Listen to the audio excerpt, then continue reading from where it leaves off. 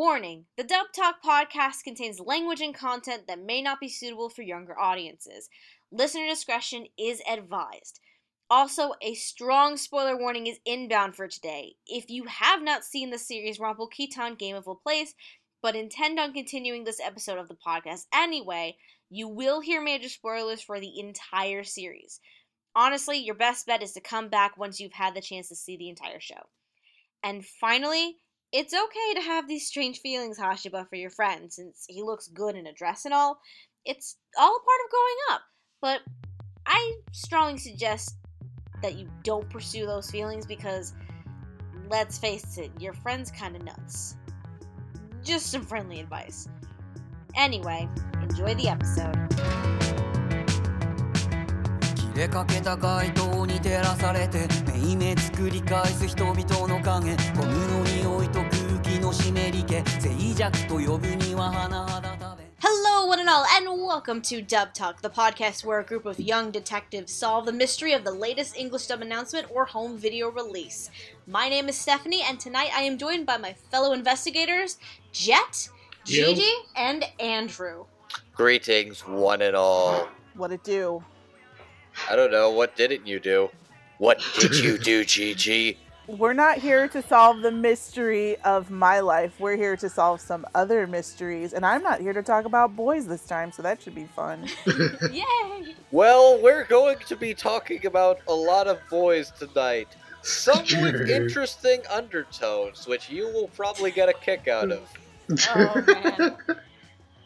Anyways, tonight we're going to be delving into the mind of one of the most influential writers of Japan and tackle the love letter that was created for the anniversary of his passing, Rompo-Kitan Game of Laplace. If you are unfamiliar with this series, here is a quick little summary.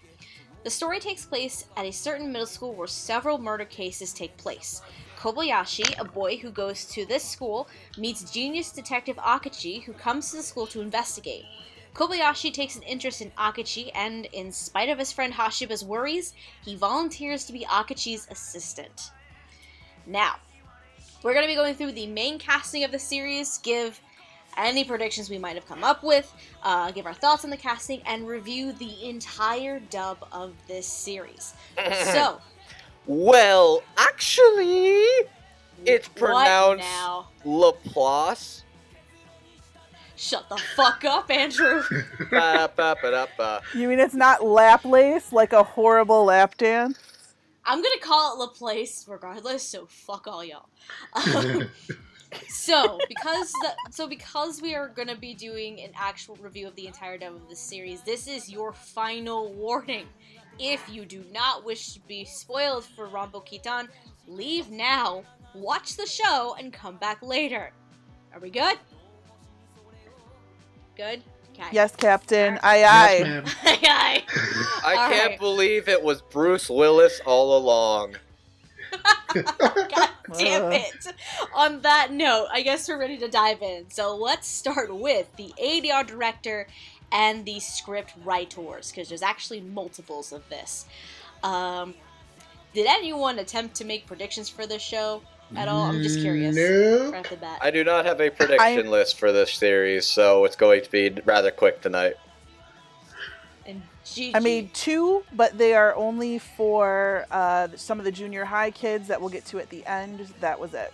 Well, fuck, I'm the only one who actually attempted shit. That's just going to make this easier for you to edit. Why are you I couldn't complaining? watch it in Japanese because it's not on the Funimation Roku channel. Ah. Thanks, Funimation Help. You're not helping. Oh, jeez, don't start. I actually tried making predictions when the show was airing at the time, back a couple years ago now. So I tried making predictions for this.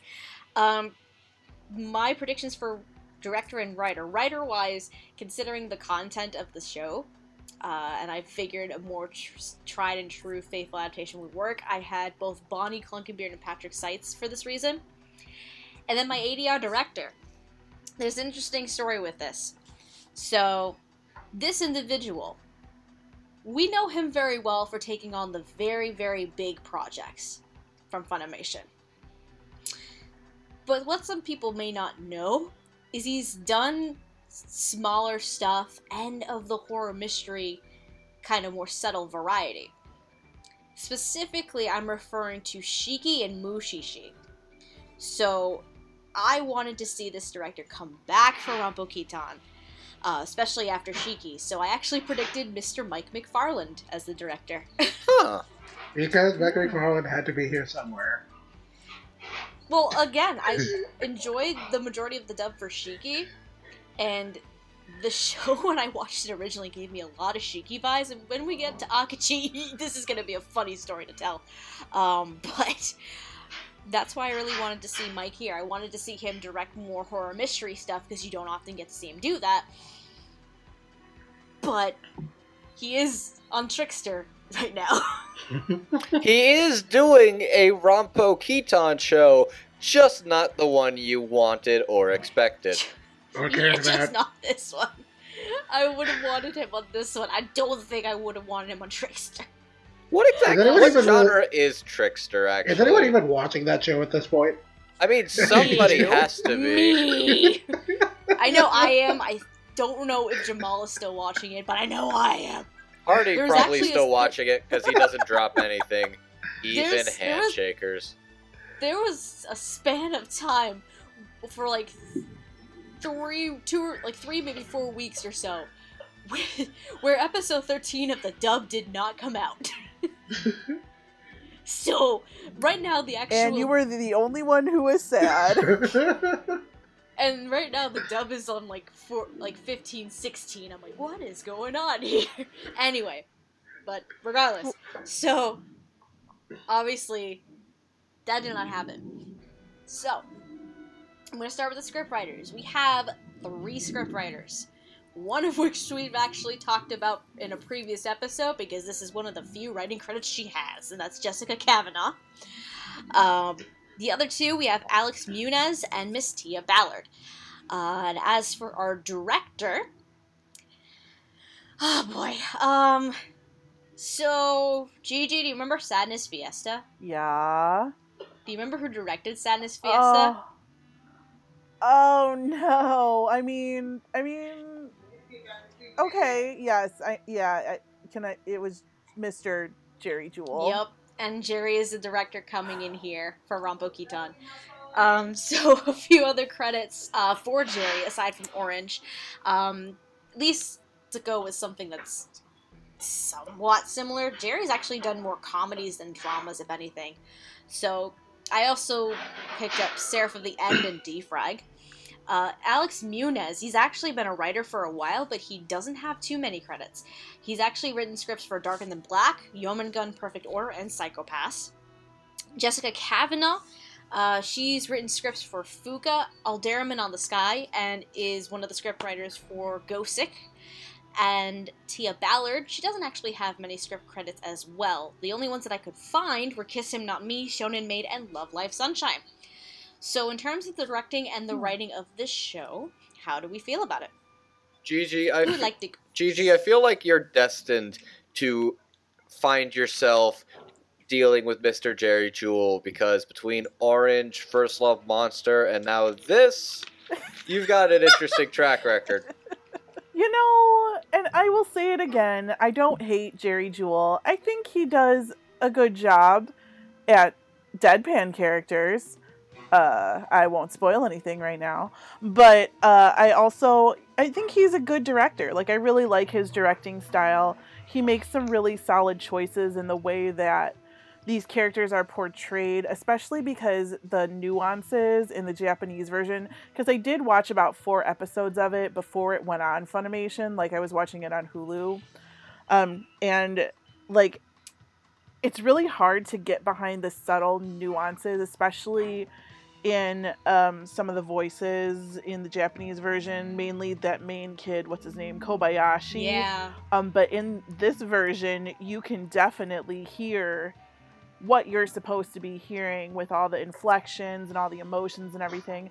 I think Jerry Jewell always does a very solid job directing, and from what I remember, this plays it pretty close to the Japanese cuff, and along with the writing too. I don't remember, honestly, anything out of the ordinary with the writing. I thought it was pretty straightforward, and it has to be in a mystery show because otherwise you're not going to be able to solve the mystery. So And at the same time, having 3 writers on this show and being able to at least keep it consistent too, and at that subtle level, that's props to Alex, Jessica, and Tia for that. I'm really surprised Tia Ballard went so dark, to be honest with you. I would never have expected her to write something like this. Granted, we also don't. I'm not sure if I have particular knowledge of which episodes these people writ. I'll say this though. In terms of the writing, it was pretty good, pretty serviceable. The only times I ever thought it was a little distracting was whenever it seemed like Akachi, I think was his name, right? When Akachi got like really excited or was like, damn right I did or something. I thought that was the only time it ever seemed a little distracting because it seemed weird for him to kind of show off like that considering his character. And I thought that was the one criticism that I thought was distracting. Aside from that, writing was pretty good. As for directing's where we got to see a lot of people in this show pull some different sides of themselves because there's a lot of heavy dramatic beats and you get to see a lot of interesting sides to some of your favorite actors. Yeah. Mm-hmm. Yeah. We'll get to that. But yeah, Yeah. those are my thoughts. Jet, how about you? How do you feel? Well, I've always thought that Jerry Jewell is a pretty solid director, and he's continuing to do that here. I really like the direction for this show. It's very solid. He got some great performances out of people, and some very surprising performances out of people. And I was pretty happy with it. As for the script, I don't really remember too much about the Japanese version, but nothing really sounded off to me, so that's about as good a sign as any. And, yeah, that's basically it for me. Okay. Yeah, I mean, like I mentioned before, you've seen Jerry direct more comedy than drama.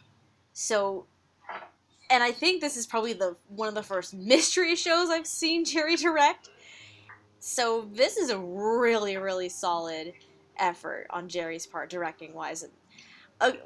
Like Andrew, there are some performances in here that he probably really pulled some things out of people, and I really enjoyed it. There's one in particular later on that we get to, but I think it's really solid. Some of the casting choices I might have slight issues with. Mm-hmm. When have we ever said bad Don't things we on all? this show, Lilac? When have we ever said bad things about anybody? Never! We've never said it. No, I'm kidding. Every day. Every day. He's Jimmy fucking Kudo. He knows his way around a goddamn mystery. Ta-da! But, I mean, there's few issues with casting, few issues with probably some of the lines that were said, but it's very solid on both the directing and the writing front. So yeah, general consensus, I think we really enjoyed the directing and writing for this show so far. Does that sound good? Mm-hmm. Good job, Okay. detective. 10 out of 10 would mystery again. So is it time to put a little salt in the wound? A little salt. Ha ha ha ha ha ha. Thank you, Gigi. Oh. Oh. Choo choo. Actually, I don't think I have to hop on the salt train. No, this I'm time. not even talking conductor about hat will salt stay train. at It's home. just this is the first people we're going to talk about. They are odd, and I will explain why. They're supposed to be the comedic relief, I guess you could say, of the show. Please I guess you could say. introduce us to our comedic relief, boss. So, the first, because we have at least 3 pairs before we get to the main, 4 characters of the show. So the first 2 we're going to talk about, we have medical examiner Minami, who hosts the ever wonderful 3-Minute Shocking, where essentially she breaks down what happens to the victims of each of these cases that Akachi and Kobayashi have to go through. And to assist her in her 3-Minute Shocking, she has her ever wonderful friend, Corpsey. Baybacks, A I mean, talk- Corpsey, yes. Corpsey, not Baymax. Corpsey. Don't a even talking, think about killing Baymax. a, Don't make me cry, god damn a it. talking stuffed doll that basically goes through all of the ways that these people have died. So I know I'm the only one who made predictions for at least a good amount of these characters. I only made predictions for Minami. I didn't do anything for Corpsey. Unfortunately, I don't remember why I picked half the people I did. So in Minami's case, I had Bryn April and Monica Rial. Bryn April, I'm guessing that when I made this list at the time, I wanted to see Bryn do something different, because Minami goes through some shit.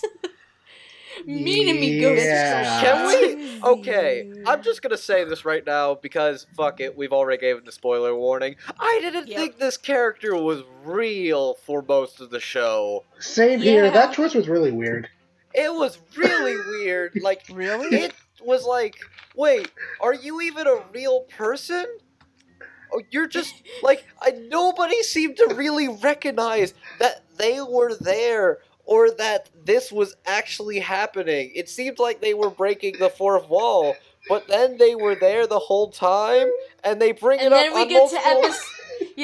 And we get to episode 9, where, hello, I'm going to kill this doctor because you basically poisoned my little brother. I am Also voiced by one of the Jerry many Jewell. 20 faces. I am one of the many 20 faces. I was the so one weird. beside you the whole time, and the little boy being voiced by Jerry Jewell. I know it was Corpsey, that was supposed to be Corpsey, but boy, it's weird hearing a little boy voiced by Jerry Jewell. So speaking... Well, you should watch Kadocha, but first of all, that took me out completely, and I was like, oh my god, now I spoiled myself. Wait, you guys haven't seen Maria hang versus on. Witch? Let's take the reins. Before I continue. You're getting ahead of yourselves here. So since Andrew did say who plays Corpsey, yes, our director Jerry Jewell plays Corpsey. As for Minami, that role went to Miss Jade Saxton. Now for other roles, similar, at least kind of similar, to what we have here. For Jade Saxton, you've seen her roles in Defrag, Soul Eater Not, and The Heroic Legend of Arslan. As for Jerry Jewell in his voice acting work, you've probably seen him in Hetalia. Shin-chan as the ever-wonderful Happiness Bunny. And he's actually a character in the other Edogawa Rampo universe kind of show. He's also in Trickster, as well, that's still airing this season. So, going back to our thoughts on, Jade and Jerry as Minami and Corpsey, how do we feel about it? Okay, before I give my final thoughts, I need to continue my tirade. I didn't think they were real! That was so fucking weird! I remember watching that first time being like, wait, you exist? What is this shit? And they reference it several times. I can't believe one of our own is behind this the whole time. Boy, I really liked her. She was fun. You didn't even acknowledge her. What the fuck's going on? No, but they did, because if you pay attention to the style of the show, because the show is very stylized, you'll notice that if somebody doesn't make a big impression, they're either a flat like paper outline or they're a wooden person. Yep, Minami and Corpsey were always real characters. Yeah, that's a really good point that you bring up, Gigi, because also this was pretty much one giant stage play. Kind of, yeah. Which is kind of another reason why I enjoy it. Haha, theater. But the mannequins and the highlighted outlines of the people, those are actually the non-interesting people that Kobayashi and Akachi see. So the faded outlines of the people, that's the uninteresting people Kobayashi see. The mannequins, those art doll mannequin things that you see sometimes in your art class and when you're in elementary school or high school, those are the uninteresting people that Akachi sees. So yeah, you are right, Gigi, because Minami and Corpsey are like actual physical, tangible, like present characters, they are important to them. So even if the show doesn't make that clear. It's really weird. It's really weird, and that's it's kind of a tough situation. As for their performances, I really like Jade. Like, Jade's a person. I loved it. Jade is.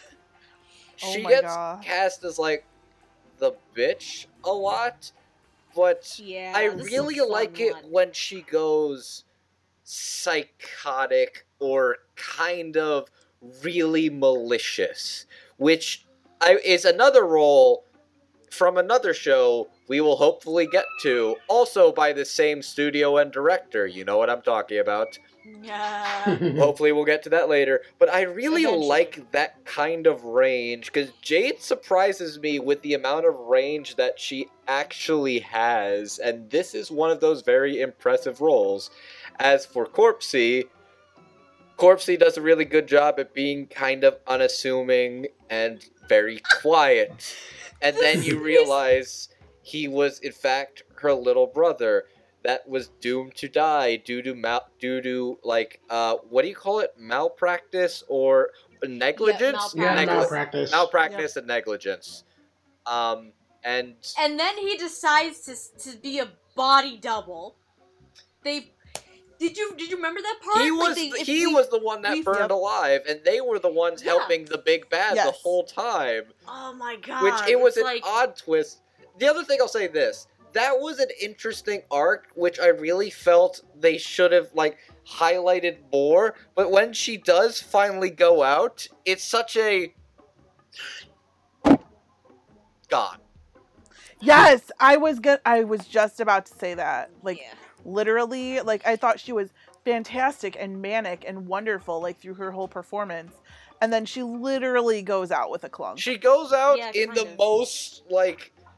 Wait, it's like it was so interesting. It was weird, but the fact that I remember it so thoroughly enough to talk about it as passionately as I do means it left an impression on me in the Yeah. story. But the fact that this character is taken out in like an instant, and then they're just like, oh, I guess she's gone now. Oh, that's a shame. She was fun. Want to kill ourselves? Yeah. He's like, jump off the clock tower. Done. I have to say, when I looked at the casting list before going and rewatching the show and in the dub, when I saw that Jerry Jewell was Corpsey, I'm like, how the hell is this gonna sound? The second like the first sentence that he says in the show, I laughed my ass off. What was it? I don't remember the actual sentence, but it was just how his voice sounded. That made me laugh so much. I'm like, I didn't think Jerry Jewell could sound that. Oh, high. I guess I'm dead now. It was that, and it was kind of just really blunt, which for Corpsey and Corpsey's character, quote unquote, it works. Corpsey's just blunt and like nonchalant kind of about everything. He's an inanimate object that somehow magically talks. I mean, it makes sense. When it got to Jerry being the little brother, though, for that one episode, I get why they did that for consistency. I get it too. But that is not a child's voice. No, Mhm. Jerry, we love you, Well- but no. It's like, I understand the watch- decision. I think he works as Corpsey, but he doesn't work as the child. I Yeah. understand the casting decision, though, and it works. It's just really jarring. It's very jarring. Uh-huh. If you want to hear Jerry Jewell voice a child for 52 episodes, watch Kodocha, where he plays a kindergartner. A deadpan kindergartner. Oh, I thought you were going to tell me to Number watch two. My Little That. Monster again. No. Number 2, speaking of a deadpan character, Corpsey. Yeah, Corpsey, that was the best joke you're going to ah. hear from me all night. Or, you know, Bravo. you Um, could just watch it with Maria and the Age with No Penis. God damn it. Well, I feel that this is more of a directing choice because I know Jerry Jewell like puts himself in his shows according to Megan, and he puts himself as like some small bit role every time.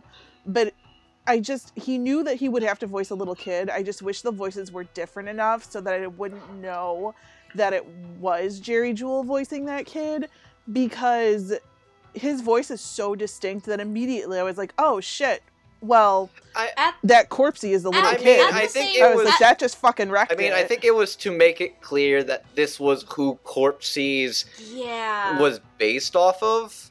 So yeah, I think I feel like I think it's a deliberate choice too, honestly. yeah. Uh, It's weird. I know but it may. I know it may. I mean, I get it. I know it may seem obnoxious, but I think in this situation that was a deliberate choice to make sure that connection was made when we get to talk about the little brother. That's just my thoughts. Though Jade, like she was very entertaining during all the 3-minute shockings, and then because my notes on the dub, I decided to do a different process for this dub review. So I made little notes about each of the performances every 3 episodes up through the end. So some of my notes, like after 3 episodes, that Jade was entertaining as Minami. I put Jerry is best blunt corpse doll. After 6 episodes, I had written that Jade and Jerry are still an amazing comedic pair, because at the time they were a pretty good comedic pair. And then after 9 episodes, I put that Jade went balls to the walls nuts. Also feel a little bad for Jerry, though when he played the brother, it was kinda eh. That kind of Yeah. sums up my thoughts on the 2 performances, really. Like, Jade had a really good I agree. progression from, like, comedic character to not necessarily this tragic character, but basically going balls to the walls nuts. So And then Jerry, Hmm. I enjoyed him as the blunt corpse. But the little boy, I understand the decision that was made here to make that connection clear, but it just was, like Andrew said, it's very jarring. I like him better as a blunt object, not as a child who sounds like a blunt object. Oh, oh, wait, I didn't know Viktor Nikiforov was in this anime. Oh, god damn it. Jet, before we get too far, how do you feel about Jade and Jerry? Well, I like Jade's accent a lot, and it's kind of interesting hearing her do something wacky as opposed to the usual deadpan things he always does. So it was pretty interesting. As for Jerry Jewell, he did a good job of existing. I mean, as for him doing the little boy, that was kind of weird, but it didn't bother me too much. I think we've all gotten. Jade is second best girl. Jade- Second best girl. Second best girl. I think I know Yes. who. Oh God. Okay, hang on. We will not talk about that yet. But I have a question. Yes. Lilac, we've all Yes. gotten our thoughts. So, I have a question. Okay. Do Corpsey and Minami have any reference and or significance to any prior works to Rampo Idugawa? I'm glad you asked. Cause I went a little nutty. I did a little extra research. Because there are a lot of references to, Edogawa Rampo's works. So I kind of went nutty and taking notes on a bunch of other things.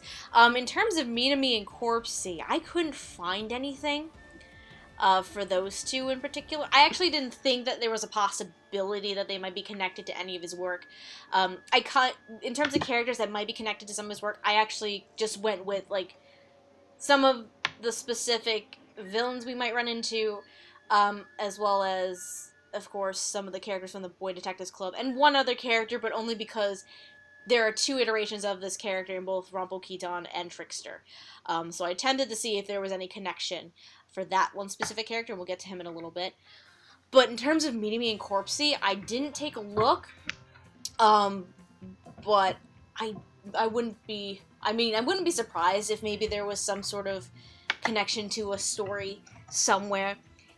What just doesn't help too much is that some of the work that was adapted for this show, there's also no English translations for it. So I couldn't really get too much research. So, like, for instance, what is it? The last 3 episodes of the series, episodes 9 to 11, each of them, they're each either a short story or an essay that were written in, like, the 1920s, or in the case of episode 10, 1953, but there's no translations for them, so I don't really know the details for each of those. But, yeah. You heard I that, went book nuts. companies. Localize your weeb shit so us filthy gaijins can actually read it through official sources. so I don't have to read my fan translations to read my high-end literature. Nice. But yeah, I tried to get as many notes as I could, based on the episode titles of of each of the episodes, as well as some of the characters that seem to recur in Edogawa's works. So, as well as one other fun little note, which when we get to Namikoshi, I will talk about a little bit later. But general consensus seems like we loved Jade. And then Jerry, we loved as the corpse, but we're kind of iffy on the little boy a little bit. I understand why the decision was made, and I think it is a decent decision. It's just a very jarring moment when it's supposed to be a very dramatic scene, and then you hear Jerry Jewell being the child. Though I did enjoy Jerry Jewell as the deadpan corpsey, and Minami proves that even though like Jade's typecast as a lot of the bitchy tsundere types, she is really full of a lot of range that has continued to surprise me, and this is one of those great examples of that. Oh yeah, I think that basically sums up Jade right there, and Jerry. So let's move on, because I know Andrew has said he had questions about one of these particular characters we're going to talk about now. He's mentioned that to me a couple times. So, the two characters we're going to be talking about, they're actually both considered villains in this show. Or criminals, I should say, in a sense. So we have Miss Black Lizard. Why? Yes. And we have... Yes. And we have Shadow Man. So, Shadow Man. Yes. Shadow Man. He is... In the show, he's like a master of disguise and a master thief. He makes his first appearance is actually in episode 3 because he goes to Akachi and the Boy Detectives Club to help him find this little girl Sachiko, whom dear sweet lord, before we get too far, can we talk about Chris George's Watanuki, the villain for that episode, please? I want to talk about that because Just real briefly, because holy crap. I'll be very brief about it. I actually feel like in the Japanese, that particular character was played much more like a typical bad guy antagonist, but I actually think the way they had Chris George play it, he felt much more eerily deranged and off. Because he didn't talk like... It comes off a lot better the deranged parts of Watanabe's character. Because he didn't come off like some sort of mastermind, ha ha ha. He felt like this really stunted, fucked up child that never grew up, but his body aged. And I think the way he delivers his lines when he's going into some of this stuff, it's actually really convincing. Yeah, and something I want to bring up with that bit of derangeness, because this is going to come up with the next set of characters after we talk about Shadow Man and Black Lizard. There are a lot of criminals that even though they are arrested, they get released because they plead insanity. And they go to and they each get sent to a psychiatric ward, and they're released not long afterwards, and then they commit their crimes again. So, this is one of the reasons why, because the larger villain of the show is 20 Faces. The idea of this masked vigilante that delivers justice when the police cannot do so. And Watanuki is one of these villains that's gotten arrested several times and released. Until after the reemergence of 20 Faces, whom we will get to with the next set of characters, he ends up dead by another 20 Faces that emerges after this one is caught. Yeah, so, I actually had a question about that. Sure. I mean, I'm not sure if you actually did any research on that, but I was always kind of wondering if that thing about the criminal justice system and the whole, like, pleading insanity thing was actually true. I don't know. People do plead insanity as a way of, like, if... I mean, I know that much, but that's like the... I mean, it feels like if somebody pleads insanity and or sent to a ward, it shouldn't be that simple to escape or evade the system. I think part of it too, because I mentioned it in the dub, is that if someone pleads insanity, no prosecutor wants to go up against a case where they know they're going to lose. So that's another reason why these criminals don't get charged to the actual full extent that they should. Okay. So I know that was brought up too. But yes. But Yes, anyway. The episode with and- Watanuki. And Watanuki, Yes, Watanuki. Ton from Cheer Boys is no longer a pure little meatloaf too innocent for this earth. I think he got his adult pants on and then shoved all his ex-girlfriends into a wall. That Oh. episode That was was really great, right? fucked up and sad. It was. I'm here for the lols, kids. I'm here for the lols. So back to Well, Black I mean, Lizard and oh Shadow. god, no. No. We have to talk about them eventually. So, Shadow Man. I'm gonna kind of start there. Like I said, Master Thief, Master of Disguise. Introduced in the 3rd episode, where he's trying to get help finding this girl Sachiko who's gone missing. Black Lizard. What So the kind fuck Love it. is this character? So let me The explain. best girl. So let me at least explain the character for this show. So Black Lizard is also this criminal. However, she's locked up, basically in the underbelly of the police center, and she basically has all this underground knowledge of like all this stuff going on in the criminal world. And so Akachi will go to her on occasion to get information out of her. She's also rather sadistic. And, No word you're looking for is masochistic. That is a word you're actually looking It's for. actually sadomasochistic because she's a switch, ladies and gentlemen. she is, that is very true. Let's call her Nintendo Switch. Oh, God damn it! Because she- Relevant. Because she'll dole out the punishment to her little minions and everything like that. But basically, whenever Akachi talks to her like she doesn't mean absolute shit and that she should die, She switches from her dubs to her she subs. gets off on that. She gets off on that, and yeah. bodily she's functions good. happen down here. Bodily functions sometimes down in that little I area we call a vagina. I make my Ladies jokes. call a vagina. make my Don't need to have I a make my sex ed lesson right now. I make my jokes. I make my innuendos. I make my things. I do that.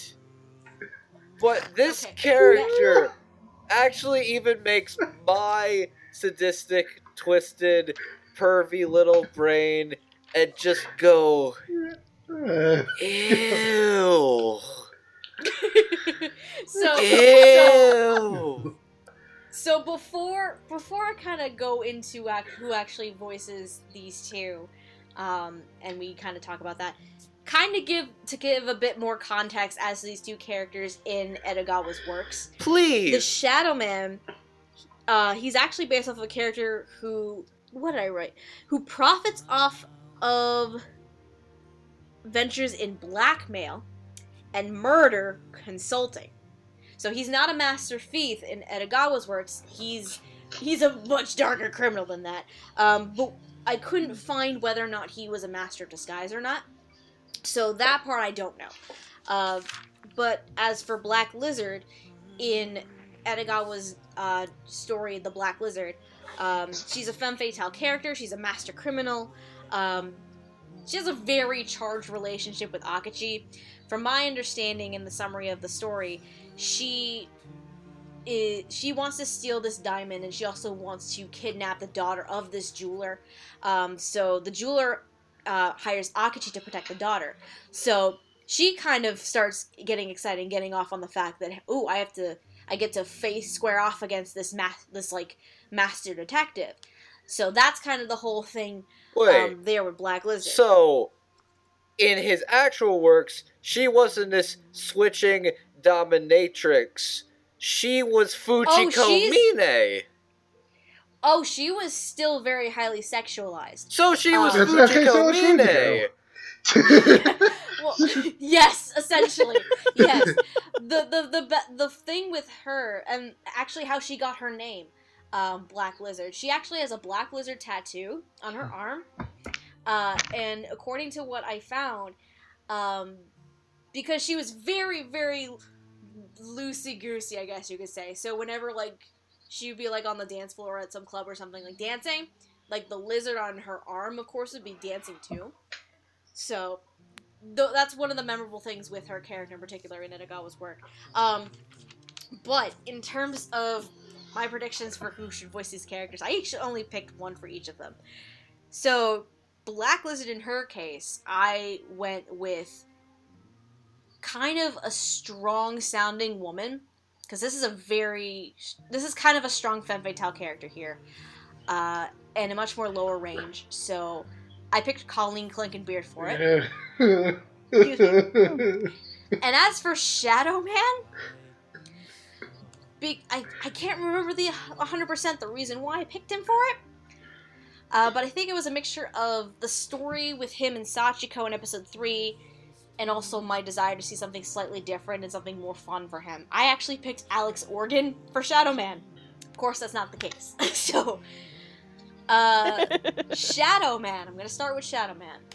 Shadow Man is being voiced by Mr. Sonny Strait, whom you would know for a few roles like One Piece, Assassination Classroom, and Fullmetal Alchemist, just to name a few. And as for Black Lizard, this is one of the more surprising ones for me. It's Mallory Rodick, whom she's another up-and-comer, but you've heard her in Izetta the Last Switch, Show Mean Sample, and Ultimate Otaku Teacher, among a few other roles. So, how do we feel about these two performances from Mallory and Sunny? We need to pick a character first. We need to pick one character and then go to the others, because both of which exude different strong emotions from me. So which one are we going for first? All right. Well, let's start with ladies first. We're going ladies first? All right, we're going ladies first? Black Okay. Lizard Is that first. cool? We'll go Black Lizard first. Okay, so ladies first, let me just say Mallory. Mallory, my girl. I do not know you. I've never heard anything you've ever done before. But for the love of Jesus Christ, can you please be my senpai? Oh my god. This was the absolute best thing I have ever heard a female play in an anime that's not porn. Ever. God bless you. You did it for the ladies. Pays $10.99 a minute. You got this going on, girlfriend. I am so proud of you. Oh you my did God. what I could not do, what Jamie Markey could not do. You That's go, some girl. high You praise. go, Shit. girl. Yeah. Yeah. Personally, I would have to say it was one of those situations where, because I think I said this during Fuka too, where Mallory didn't seem like a good fit on paper. Who did I say that about? Elizabeth Maxwell as Sarah. That's who I said that about. So Mallory as Black Lizard, it didn't seem like a good fit on paper, because I have at least seen a couple other things that Mallory has done at this point. But if you let her go for a few minutes, oh my god, it's Damn, she let It go. takes She more. let It takes go. less Fucking than a Elsa few in the minutes. ice castle, she let go. yeah, it's because this is a completely different side of Mallory, and like not really her range, but like her acting, because you get to kind of hear a more sexy, crazy side to like what she can do in her performance, and I fell in love with it. I'm like, oh my god, whoa, she like Gigi said, she went there. She went Oh my there. I'll say this. I am really confused and almost disgusted by this character. Wow. But Really? dude, I'm pretty disgusted too, actually. But, it's like it just Okay, bodily functions aside, if you take that part out, what now? I'd still be a little uncomfortable, I guess. Well, she's basically having phone sex into the microphone. Yeah, okay. So let me clarify. I'm talking about the Okay. character of Black Lizard.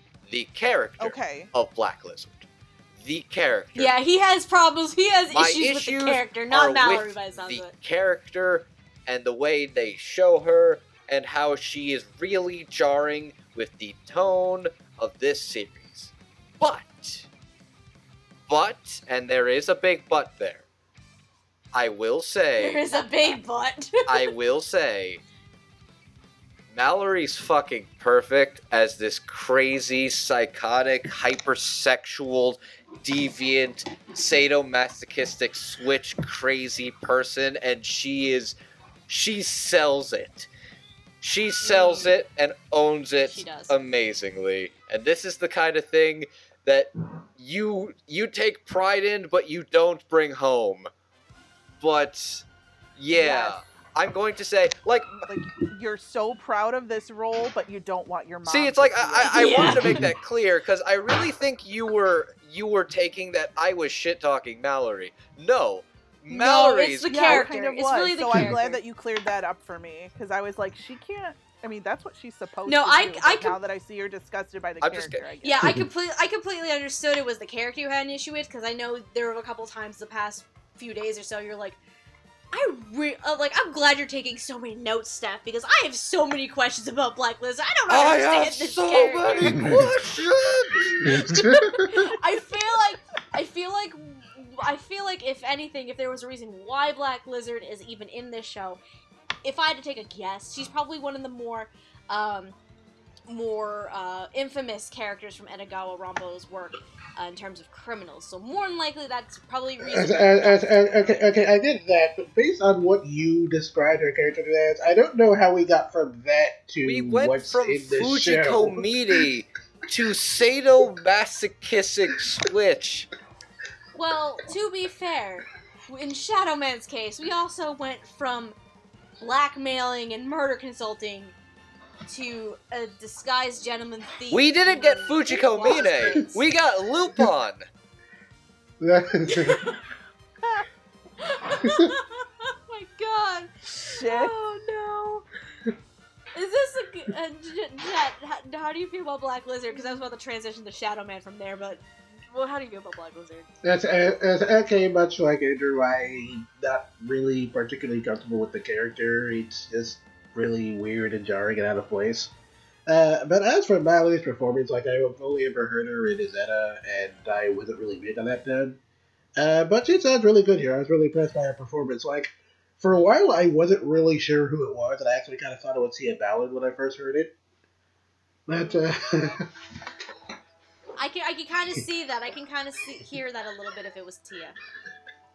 But no, you thought it was Tia, but it was Mallory. It's like I feel like there was a kind of similar gravitas to her character from Netoge, where it's like she was this high and mighty rich girl with a big chest and just bought all the basically could afford every single free to play like premium service, but it's like she showed some of that high and mightiness in Izetta and in Netoge, but we didn't see this madness that was this. And I think it's great. It's a fantastic performance, but her and the character don't mix with the show at large is what I'm trying to get across. Yeah, Black Lizard is a character that exists in this show, basically, is what you're saying. It's Yeah, like, if it's you really wanted weird. fan service, you have Kobayashi. That's very true. We'll get to Kobayashi in a bit. So, to transition, to transition to Lupin, let's talk about Sunny as Shadow Man. How do we feel about Sunny Straight's performance of Shadow Man? Excellent. it sure is Sunny Straight. It sure is Sunny Straight. Well, it's funny that you say that because during the episodes where he's prominently featured, I had no idea it was him. Wait. And I had to look at the credits, and when I saw Sunny Straight was there, I was like, no. Wait, really? You really couldn't tell? This guy This guy just made me drama and cry on the goddamn couch. I could not tell it was Sunny Straight. And then everything afterwards, I was like, oh yeah, that's totally Sunny Straight. In fairness, it starts out a little gruffer and weaker than you'd expect. Than what you normally hear, but then as you kind of get to the big hideout scene, you could hear a little more of that Sunny, that dramatic side of Sunny. Where it's and then you just get to episode 6 where there's a bomb strapped to his chest. He's just left up front of Akaji's place, and then you really hear Sunny. Honestly, this is Then I was like, okay, that's Sunny totally Straight's totally one of those actors and directors I've really turned around a lot on in the past couple of years because he's got a lot of talent in him. Like. I always knew him as Krillin, and even though he's good as Krillin, he's got a lot of versatility and performance from the likes of Usopp to Koro Sensei. He's really got a lot of range, and I think Shadow Man demonstrates some of the best of that. I didn't know he could be so dramatic, so that's why I was like, no, that can't be Sunny Straight. And then afterwards, I was like, you didn't watch more One Piece or Assassination Classroom, basically, or Maria. Yeah. I haven't seen the end. Please don't spoil it. Yeah. But I was literally sobbing. Like, when he was on the ground, like, humping Watnuti's leg or whatever the fuck his name is. Like, I was sobbing my fucking ass off. And I was like, I can't believe this bullshit right now. Like, I didn't, like, bawl my eyes out like, Gigi did. But, like, one of the notes I wrote down early on after episode 3 was, like, I really felt sorry for Sunny. I think it was definitely one of the most effective episodes of the series. Yeah, it was definitely one of the most effective episodes. Though for me personally, we're going to get to the actual most effective one in a minute. But what else did I say? So after 6 episodes, Sunny kind of became the comedic punchline in episode 6. But the timing for those moments were still fantastic. So, for example, you know how the 4 of them were going through, like, these scenarios and trying to get out of the building while these revolutionists... Whereas, like, every single one was just like, okay, we do this, you do that, the bomb goes off, everybody gets out. Oh, that's a great plan, and yeah, I'd be dead. That was basically Sunny's response every single time because Shadow Man ended up dead in every scenario. And I'd still be dead. It's great. Well, I think at that point in time in the show, it definitely needed some kind of comic relief. It needed a little levity, Episode 6 was definitely a good place for the comedic episode, especially after episode 5. Holy Mother God, when we talk about Kagami. But I enjoyed Sunny. Like, I enjoyed him a lot. You don't often really see Sunny do dramatic, like extremely dramatic in this situation. But in episode 3, that definitely came across. And I just felt so bad for Shadow Man, and especially after seeing the interactions with Sachiko. Like, him telling the story about his interactions with Sachiko. And the fact that she recognized him was the kind of thing. It's like, jeez. Yeah, that was the big thing. So I felt really bad for Sunny. Not to the point where I cried like Gigi did, but I felt so bad for Shadow. By the way, since we're talking about, like, Sachiko, Sarah Wiedenheft is great at being Precious Cinnamon. And also, speaking of Watanuki as well, the one that finally did him in was her dad. That's right! Yep. I forgot about that part. Yep. The 20 faces that finally took him down was the one who lost his child after nearly getting her back. Yep. And that's some shit. Jet, I know you've been kind of quiet. How do you feel about Sunny as Shadow Man? Well, like I said before, I actually kind of recognized Sunny Straight right away, so I wasn't, like, too surprised by the performance. But it's always kind of nice hearing him do dramatic things as opposed to just always being comic relief, even though he did kind of end up being that in the end. He got to be both. Like, which is something he's good at doing both. Like, if you ever stick around for some of the big beats of One Piece, like, everything in the Water 7 Enies lobby stuff will fuck you up. Yeah, I mean, I'd watch it. I mean, but, do we? the Here's pacing. the thing, though. Do we really need to talk about Maze Hughes though from Fullmetal Alchemist? No. I mean, Dang it. that one's. I mean, that one's That's been another talked good about example. to death already. But still, I mean, it's still a really good example. Get you a man who can do both. Mhm. There you go. Get you a man who can do both. Sonny Strait is that man. There you go. So the Sweet. Do you want to hang out? So the general consensus is, despite not understanding Black Lizard's character, we really, really love Mallory in the performance. And we really enjoyed Sonny to the point where either he was unrecognizable in Gigi's case, or we just at least really felt for him. Oh yeah, definitely. That's... Mhm. Yeah, okay. So, moving on. Oh, Lord. So the next two characters we're going to talk about, this is the last pair we're going to be talking about. They are actually two police officers with the Metro Police. We have Superintendent Kagami, and we also have Nakamura. Now, Nakamura, for the most part, is basically this... You kind of see him as a secondary officer under Kagami, kind of goes around, helps him out with stuff. But then after episodes 4 and 5, it's just Nakamura. Because, in terms of Kagami, he goes from superintendent of the police, of the homicide division, to being the first 20 faces that appears after the original disappeared 3 years ago. So Kagami is basically like the starting domino of this domino effect for this resurgence for 20 faces. The reason why this happened was not only, again, like we previously brought up, the criminals that were getting arrested were not actually like going to jail or being properly punished. Which was disheartening him to the actual system at hand. Yep. And one of the criminals he had arrested and ended up being released killed his little sister. Which, it's a good a time as any to bring this up. So, episode 5, where we learn all this stuff about 20 Faces, Kagami, and how he became 20 Faces. That episode in particular is called The Caterpillar. There is actually a story in Rampo Edogawa's repertoire called The Caterpillar. And I just wrote down the summary real quickly.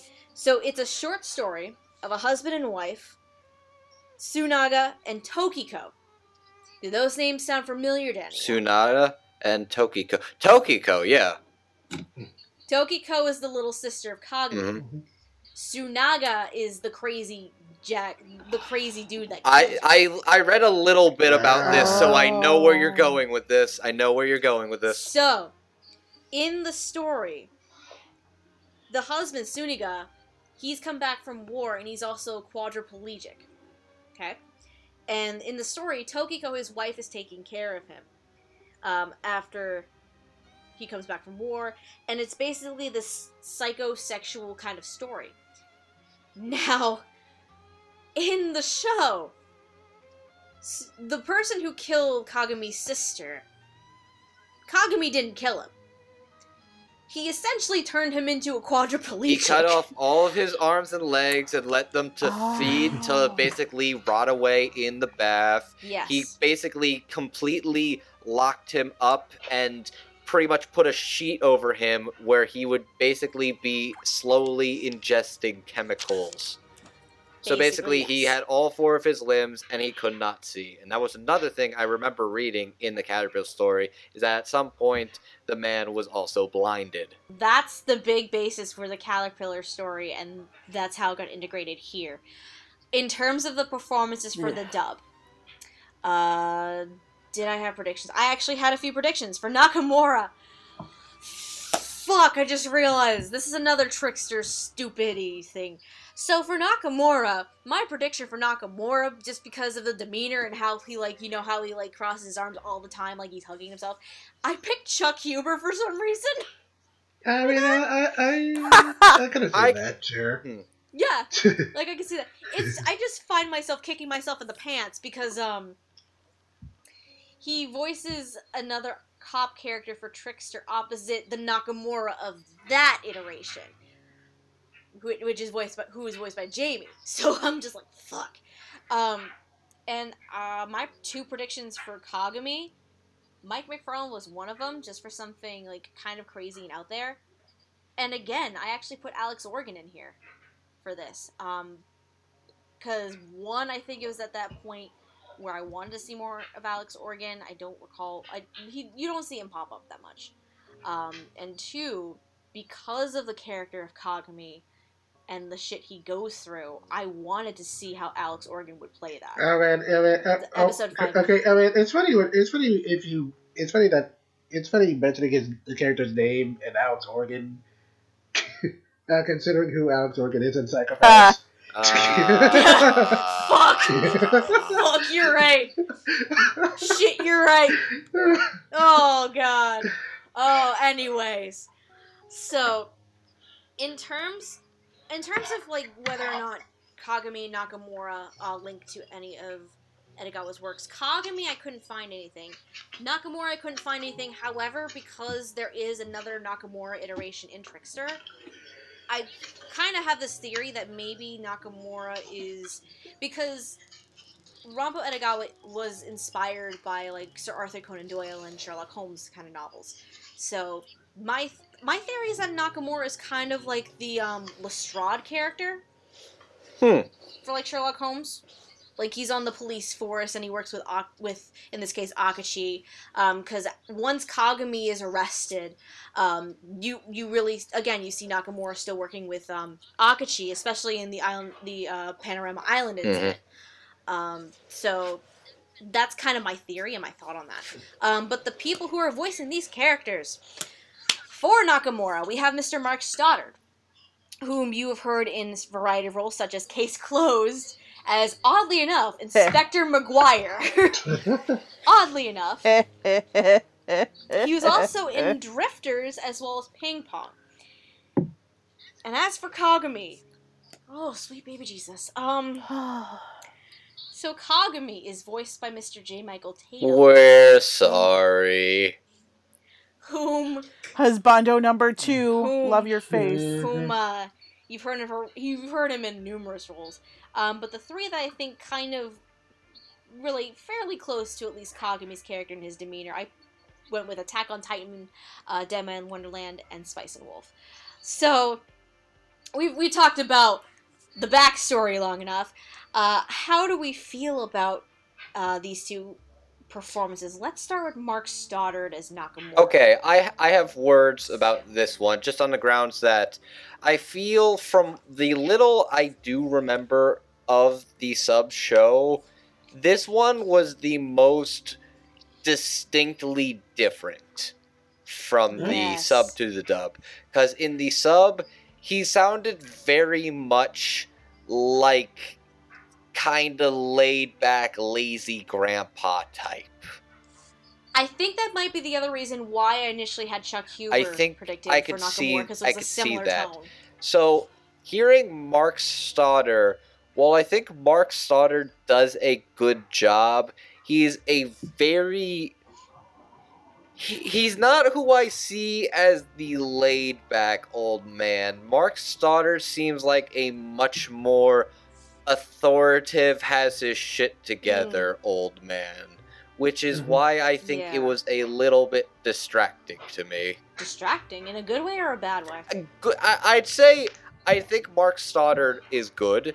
It's just, he seemed a little, like, he seemed like he was supposed to be more laid back to me, and it seems like Mark Stoddard's more large and in charge with his voice. I really do like Mark Stoddard's voice. It just, it was one of the most jarring transitions going from kinda crazy grandpa to like granddad. I kind of feel like there were points where, because Nakamura's character, because we learned in episode 5 that Nakamura has been going through the same process with these criminals for years. So this isn't new to him. And my impression I kind of got from it, from Mark Stoddard in this case, there were points where he just kind of seemed tired. I actually hadn't thought Like, of that. like tired of going through the same thing over and over again. And it's just become the norm for him. It's not like a pleasant norm to him, but at this point he's kind of just like going through the motions. And he even says in that episode where it's like, if I'm able to at least lock them up for a period of time so I can save at least one person from possibly like being killed or going through these hard times with these criminals, I feel like I've at least accomplished something in that fact, and I feel better knowing that. So I got the sense that there were moments where Mark Stoddard portrayed Nakamura as kind of tired, which really worked in the context of like the law system that was going on here at the time. Yeah, I can understand it being a little bit like, I don't want to say jarring, because again, Mark Stoddard, you're used to him being the more authoritative figure. Like I don't want to get across that I disliked him as this character. It's just a different interpretation, which I hadn't actually thought of it as being tired. But when you do put it like that, it does put in perspective that particular choice. Yeah. And I do think it is a good choice. It is just the most distinctly different one from what I remember. I think the best way I can describe how I feel about Mark Stoddard playing Nakamura is when I asked you guys in the chat which one was Nakamura. Was it the one who is a hunchback for the entire anime? And you were like, yes. And I was like, oh, so it's not Todd Haberkorn. Okay. God damn it. So not Todd. But literally, honestly, to me, it was just like a background cop. I don't really have anything enlightening to say about it because I don't know who Mark Stoddard is. But now that you say he's Inspector McGuire, I'm like, oh, well, okay, so he's a background cop. Oh, you've probably I'm glad you got a paycheck, Mark Stoddard. You've probably heard Mark Stoddard in a variety of things. You just probably didn't notice it before, if I had to guess. And that brings me back to my point. I didn't notice it. Okay. Mic drop. Well, I mean, Jet. Yeah, okay. Jet, what do you think? My impression isn't that much different from Gigi's. Like, I'm more familiar with Mark Stoddard, and I like him in a lot of things. He doesn't leave too much of an impression of me here. I mean, he did a good job of being the tired cop, I guess, but I didn't really care about the character all that much. So it didn't really leave me with too distinct an impression. Yeah, you don't really get a lot of, like, background in terms of Nakamura. If anything, the biggest thing with Nakamura is his relationship to Kagami. Which, I guess, perfect segue to talk about Tatum as Kagami. Speaking of very dramatic performances and feeling so bad for people. Oh my god. Oh my god. These are honestly the notes that I had regarding Tatum. So after 3 episodes, I had said, well, this first one is for Tatum and Stoddard. I'd said Tatum and Stoddard work as their respective roles, but I'm extremely interested in the relationship later on, given what Tatum has to go through. And then after 6 episodes, word for word, this is what I wrote. I haven't really seen Tatum in something this dramatic in a while. Episode 5 certainly gave me a mix of emotions, because I got to go through Kagami's emotions. Like, we talk about feeling bad for Sunny. I felt so bad for Tatum as Kagami. You watched him break. During that episode. I was like, I never ever wanted to see my man break, and then he broke, and I was dying. Not as bad as the Caterpillar Man. But yeah, like... Okay, so I have to make this horrible confession. Uh-oh. Is that I have like just recently been confusing Tatum and Ham Ian Sinclair. Like, so at first I was like, oh, it's Ian going out all ham again, because like if Tatum doesn't have like that super British accent like he normally does, I get them. I can see that. So I was like, Yeah, I can see makes that sense. happening, yeah. so when I heard him, I heard him coming out like very more Americanized, I guess. I know he's not British. He's clearly not British, but he talks very classically. And so I was just like, Ian? Tatum? Either way, I'm in good hands. And then when he fucking lost it, I was just like, no, my baby, why are you doing this to me? I'm gonna need fucking therapy, like, once this Yeah. episode is over, because now you're gonna go to jail, and I'm sitting here crying, and you're, like, killing people. And I was like, no, it's so awful. But he was fucking fantastic. I Yeah. want to give him a fucking I have Oscar. a question. Who Sure. voiced his sister? That was Brina Palencia. That's who that was. Wait, you okay. couldn't recognize her? Brina. But you couldn't recognize her? That was like pretty clearly her. It couldn't quite come to me, and I didn't look for it. And if you are curious, Greg Dolce voices Tsunaga, the murderer, the person who kills Tokyo. Oh, that I did not have much of a fuck to give about him. I'm like, you are the most. That guy's a piece You of are shit. like it was. It Please was die. almost Die in a chemical bath. pretentiously evil looking. Like the almost. I like this show, but I do feel sometimes it is a little preachy in its message and goal. Sometimes. And I feel like the way that he is arrested and the way that he explains that was kind of one of the most obviously ham-fisted things about it, where it's like, I'm just gonna go in and out of all these, I'm just gonna plead for insanity and I'm gonna escape from that insanity ward. And it's like, why not have like a police guy say that? Why not have a lawyer say that? Why would the creepy, clearly evil man that's clearly evil say that? Seemed a little... Because he's gone through the same process several times. This is not new to him.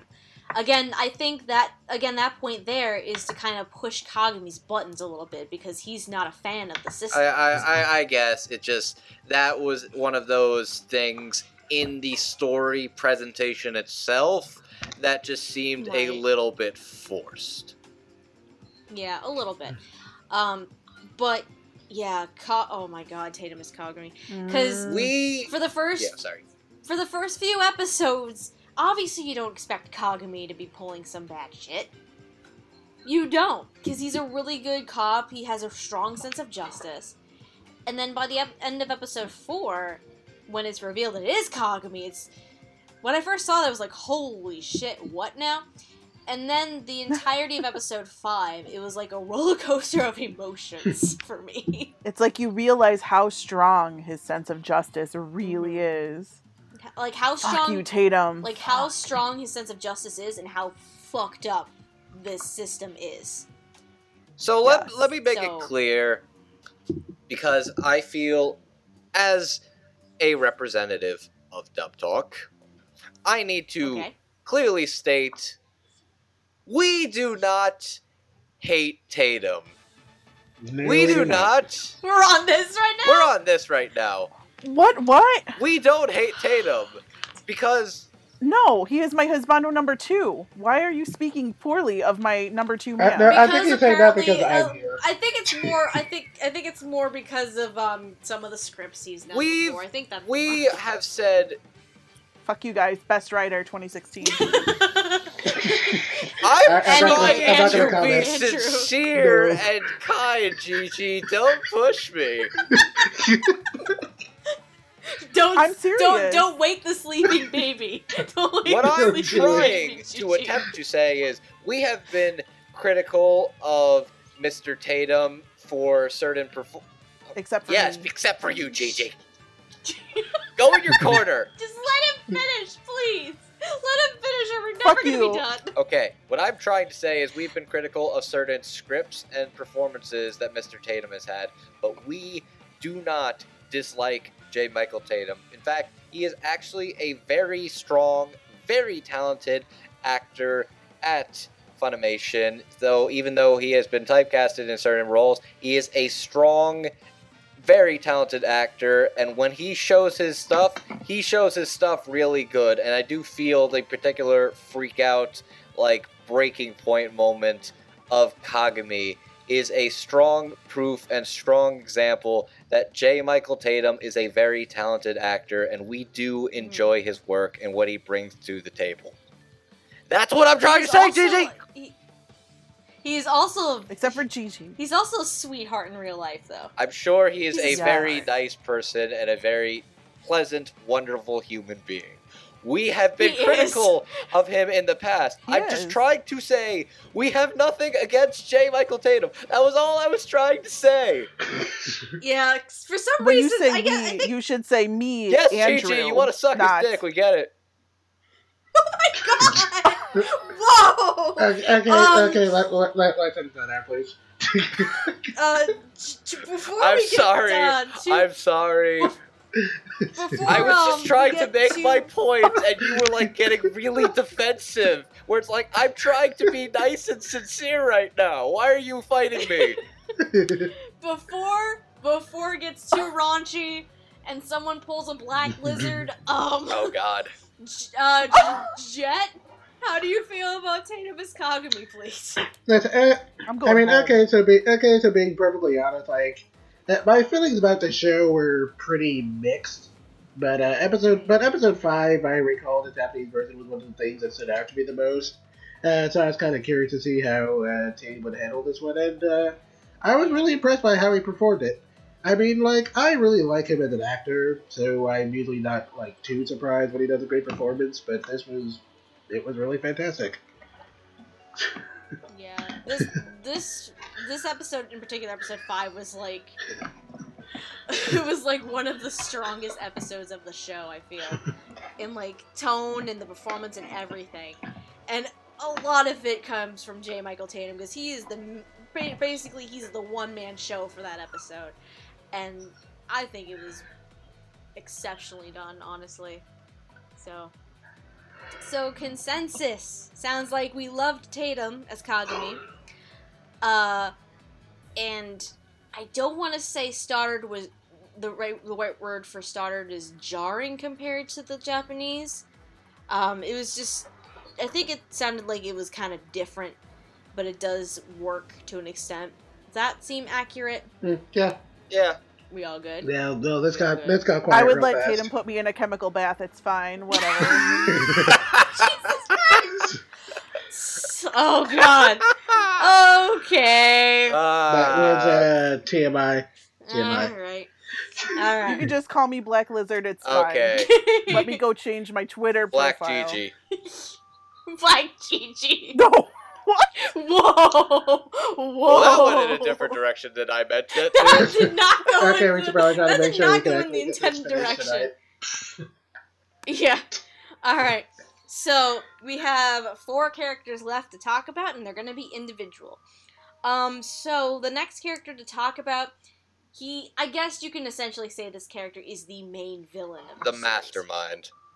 The mastermind. He is the original 20 Faces. His name is Namikoshi. Now, Namikoshi and Akachi actually have a rather interesting relationship. So, they met in middle school. And Akachi kind of discovered that Namikoshi is essentially like a math whiz of some kind. So the two of them decide to just kind of like hang out together and come up with this formula in order to predict crimes, so that way they can be prevented and stopped. So, unfortunately, the formula and the system that they come up with, named Darkstar, becomes too big and too dangerous. That Akachi is like, we need to stop, we need to pull the plug on this. But Namikoshi, he actually has an interesting backstory because he's not only bullied at school by other kids, he's abused at home by his parents. And he's treated like absolute shit. So, him spending time with Akachi and creating Darkstar is the only escape he has. So, now that Akachi basically kind of shuts him out and denies him, Namikoshi decides to use Darkstar to cause a bunch of shit to happen, which includes killing the bullies, the people who bullied him at school, having his parents killed, having his teacher killed. So a lot of shit happens, and basically from there, Namikoshi becomes this vigilante figure known as 20 Faces. I knew I hated Matt for a reason. Kind of to talk about both 20 Faces in particular, and actually also Darkstar, because come to find out, Darkstar is actually the title of a novel that Edogawa has written. It was written, I didn't get much information off of it, like a summary or anything, but it was written in 1939, and it's actually one of the novel series from the Akachi detective series in particular. That's what it was listed under for Wikipedia. So there's a possibility that it might have some connection to Namikoshi in particular. I just don't know the details of it. As for 20 Faces, the 20 Faces character for not Akachi, excuse me, Edogawa's work, he's a recurring antagonist to Akachi in the Akachi novels, which in this case makes sense here. But 20 Faces is actually a renowned thief in the series, in the novel series. And actually something rather interesting, I found a really odd connection. It's possible he could be I think it said that the 20 Faces character, because the proper name for him is the Fiend with 20 Faces. He might be connected to Japan's monster with 21 faces, which, what that is basically a criminal who threatened candy companies in like I think it was like the 80s, 70s, 80s, around then. They were suspected of kidnapping and even wrote letters to the police regarding their crimes. Which the letter part, the kidnapping part, because Namikoshi does kidnap Kobayashi. It's kind of funny, and I kind of linked that together. Wait, candy companies? Yep. Boy, Like Dagashi Kashi Season 2 got really dark. Yeah. And even the monster with 21 faces, it also spawned copycats of this criminal as well, which, linking it to 20 Faces, because of one person trying to dole out justice to a bunch of criminals that haven't been properly punished, again, you see a bunch of copycats and a bunch of pop-ups of 20 Faces, to the point where, by the end of the show, you could almost say the entire city is flooded with 20 Faces trying to dole out justice. So basically, remember the 5th of November. Basically. Now, in terms of predictions, did I have predictions? Yeah, I had 2 predictions. I don't remember why I put them, and they were Austin Tyndall and Clifford Chapin. I apologize. I made this list a long-ass time ago. I can see Tyndall. But And both of those make a fair amount of sense to me.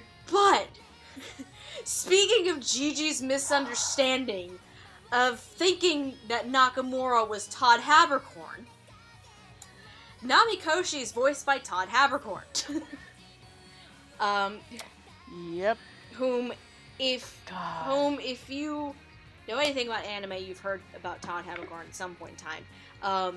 But a few roles that I think are kind of similar to this that I picked up. You've heard him probably in Codebreaker, Eden of the East, as well as Shiki. Though his character Shiki's nowhere near Namikoshi, of course. But another like he's definitely Namikoshi is definitely one of my favorite Todd Haberkorn villains of his, because he has played some villains that can fuck right off. Let's not talk about Oberon right now. Okay, it's an interesting Todd villain role, I'll give it that. It's definitely interesting. So my thoughts on the role, because I think, what did I do? I only had a few notes here and there about him. I think I wrote after 9 episodes, because my big thing with Todd, because after 6 episodes we only heard a tiny smidgen of it. We hear him as a little babby child, but we don't hear him as large and in charge until the episode 9. We heard a little bit more in terms of exposition. I wrote that at that point when I was watching it was kind of but I was curious to hear him perform the backstory to see if he could pull off all that dramatic stuff similar to what Tatum did. But then when I finished the show, I wrote that Todd ended up being okay. I think I got more, but I did get more enjoyment out of the more adult portrayal, the 17-year-old Namikoshi compared to the younger one. Oh, right, that was 17. That was 17. Him and Akachi are 17. Uh-huh. Though I didn't feel as moved by Namakoshi's story, his backstory, compared to Tatum. I think how Tatum portrayed Kagumi's backstory kind of just overshadowed everything, including Todd as Namakoshi. Yeah, kind of. Yeah, I have some things to say. I feel like it's an interesting. I feel bad for the kid, but I feel like what irks me a little, or what distracts me, is the fact that basically he literally created anonymous V for Vendetta with math. Okay, here's my thing. Like, I don't know too much about science, but I do know chaos theory is a real thing. So, like, so the idea of, like, two middle schoolers figuring that out is, like, really weird. And that kind of took me out of the show a little bit. Both times I watched it, because I was like, wait, how? Why? Yeah, it's one of those things that's like, what? The fuck? It's like, how do these calculations work? How does this logic work? How do I math? How does math kill and conquer and basically cause the turnover and upheaval of society? At that point, the damn thing is just a plot device. You don't need to understand it. It's just a plot device that sets everything in motion at that point. There's no point in trying to put logic and understanding in this. How did you know all this? It was all according to K31, K4, Ooh. It just got really quiet all of a sudden. Yeah, that's really tough. Well, you said ooh, but we thought you had like a surprise one, like ooh. No, I was trying to spell Keikaku in Leet. Oh. Oh my god. What the hell? Oh boy. What is everybody else doing? Todd Habercorn did a good job. It wasn't quite as standout to me as Tatum, is what I'm trying to say. Yeah, it's kind of hard. It's kind of hard to really bring in a solid performance when you might have been outperformed by someone else. I mean, the show featured all three of the men who steal the show. Yeah. Tatum, honestly. Todd, and our next person. And it's basically always a competition of which of the three will stand out more. And in this show, Tatum was the clear victor. It was Tatum who was clear victor here. Gigi, how do you feel about Todd? To be quite honest with you, I was so irritated with his whole arc. Like, this whole arc made absolutely zero sense to me. That I was just like, how can you fucking kill someone with math? Yeah! Like, mathing is not a murder weapon. Mathing is not how, I mean, you can adult. Like, I would see you can kill someone if you're adulting, but how can you kill someone with math? So I was just so taken out of the whole thing. And then when he got Kobayashi up on the balcony and he was like, well, you're going to have to be a sacrifice. And I was like, why? What is the point of this? Like, there's absolutely zero plot device point. So I couldn't believe a word out of out of Todd's fucking mouth, because I was like, I don't believe any of this. Like, you cannot convince me that you can murder someone with math. You can't convince me. And if you could, you'd be the fucking best voice actor ever. Unfortunately, yes, we did get Dagashikashi season 2 because that was all I pretty much fucking got out of it. Oh my god! I really did. I did not care for it. He got not 1 ounce of sympathy from me. And when he fell off that balcony, it was the circle of fucking life. Now get the fuck off my balcony. In defense to Todd, not even renowned Seiyu Jun Fukuyama could sell me that math can kill That's and control right. the He world. voiced Namakashi. I forgot he voiced Namakoshi. Yeah. I forgot it was Mukuyama. Also, I spent the whole series looking for Todd Haberkorn, and then Steph was like, "Oh no, he doesn't come in until episode 8." You and I was tricked like, me, bitch! Right? Fuck. I was like, forget it. I'm so out of this at this point. I was like, you just noped me the fuck out, Todd Haberkorn. Congratulations. I'm taking a shot. Oh god. All right, and how about you, Jen? How did you feel? Okay, so this was another one of those points of the show where I was really, really mixed. Like, on the one hand, I did think Namakoshi's backstory was kind of interesting. Like, I kind of liked how that was directed.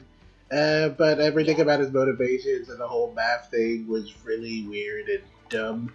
That's the downside of Namakoshi's character. Like, the backstory, It's a tragic, compelling... I understand how this can create a villainous mastermind. It's the motivation. It's the how he does it. Shaky. It's the how. The That's kind of motivation very is tragic and clearly compelling there. backstory. The motivation is completely there. The execution Is just, the it's execution. That's the not. right word we're looking for here. Yeah, okay, yeah. It's not quite. Todd's everything didn't give me any, like, I gave no shits Yeah. about him. I didn't care that he was getting beat up by all the bullies because I felt like his, maybe not the lack of emotion, because I feel like he tried to put as much emotion as called for by the character, but I felt, no, I felt nothing for I have a him. question. I didn't actually finish. Oh, oops, You know. sorry. Let Jet finish. I apologize, Jet. I'm really sorry. Everybody's jumping in. Jet finish. But how do you feel? It's okay. As for Todd's performance, like, I thought he did really good with the younger version. As for the older version, like I don't know if it's just being me because it's been a while since I've seen the show, but I kind of remember the voice sounding a little bit lighter. So I was kind of weird. I was kind of weirded out that Todd went big boy voice for the role. It kind of felt a little bit weird. I mean, kind of see what you're saying. I mean, other than that, it was fine, but that's just kind of weirded me out a little. Yeah. Andrew, what was your question? I was going to say to Gigi, are you talking about that Todd took you out of the character, or just the story of Namakoshi took you out of the character? No, it was actually Todd Really? took me out. Okay. Because I felt zero compassion and emotion and from him, and therefore I felt zero empathy. I felt absolutely nothing. I said, get the fuck off the balcony. I was like, hurry up, because I got. Well, you got your wish. I know, thank God. I feel like though part of the problem might have with Todd's performance that could have been affected is Namakoshi's character. Yeah. I feel like because Right, I feel like part of the stuff that Namakoshi goes through and the execution of what he does, unfortunately, didn't make for a really good character for Todd to play. So that's just the drawback. If you want to create a sympathetic villain, you can give him a backstory to make him feel very sympathetic, and you take out all the murder by math, take it out, okay? So this kid's getting beat up by his parents and getting beat up by some bullies. There's something to be said for the emotion that the actor has to put into this character's mouth that would make me feel for him. And I didn't. I was like, this kid's gonna murder me with, like, a hanging zero or something. Oh like, why is this a thing? Okay, interesting point. So consensus definitely sounds like He's aight. there are parts. It's all right. It seems like there are parts of Todd's performances that were fine, but I think the big thing that comes down to is Namakoshi's character that might have been a hindrance in his performance, really. Yeah, basically. Yeah. So let's move on. We're down to 3 characters. We're gonna talk about Hashiba. Oh, we're going on to I Hashiba had a first. prediction for Okay. him. Yeah, it was Hashiba first we're going to. You were thinking we were going to talk about Akachi, didn't you? No, we're not. We're going to talk about Hashiba. So Hashiba is a friend and classmate of Kobayashi's, who kind of gets dragged in to everything by Kobayashi, only because Hashiba's rather protective and he's a really good friend to Kobayashi. Okay. He's also a rich. Drop He's the also a friend rich act. kid. Drop the friend act. He Let's that's not get French. fucking real here. This kid is hella gay. He is very, very sexually confused.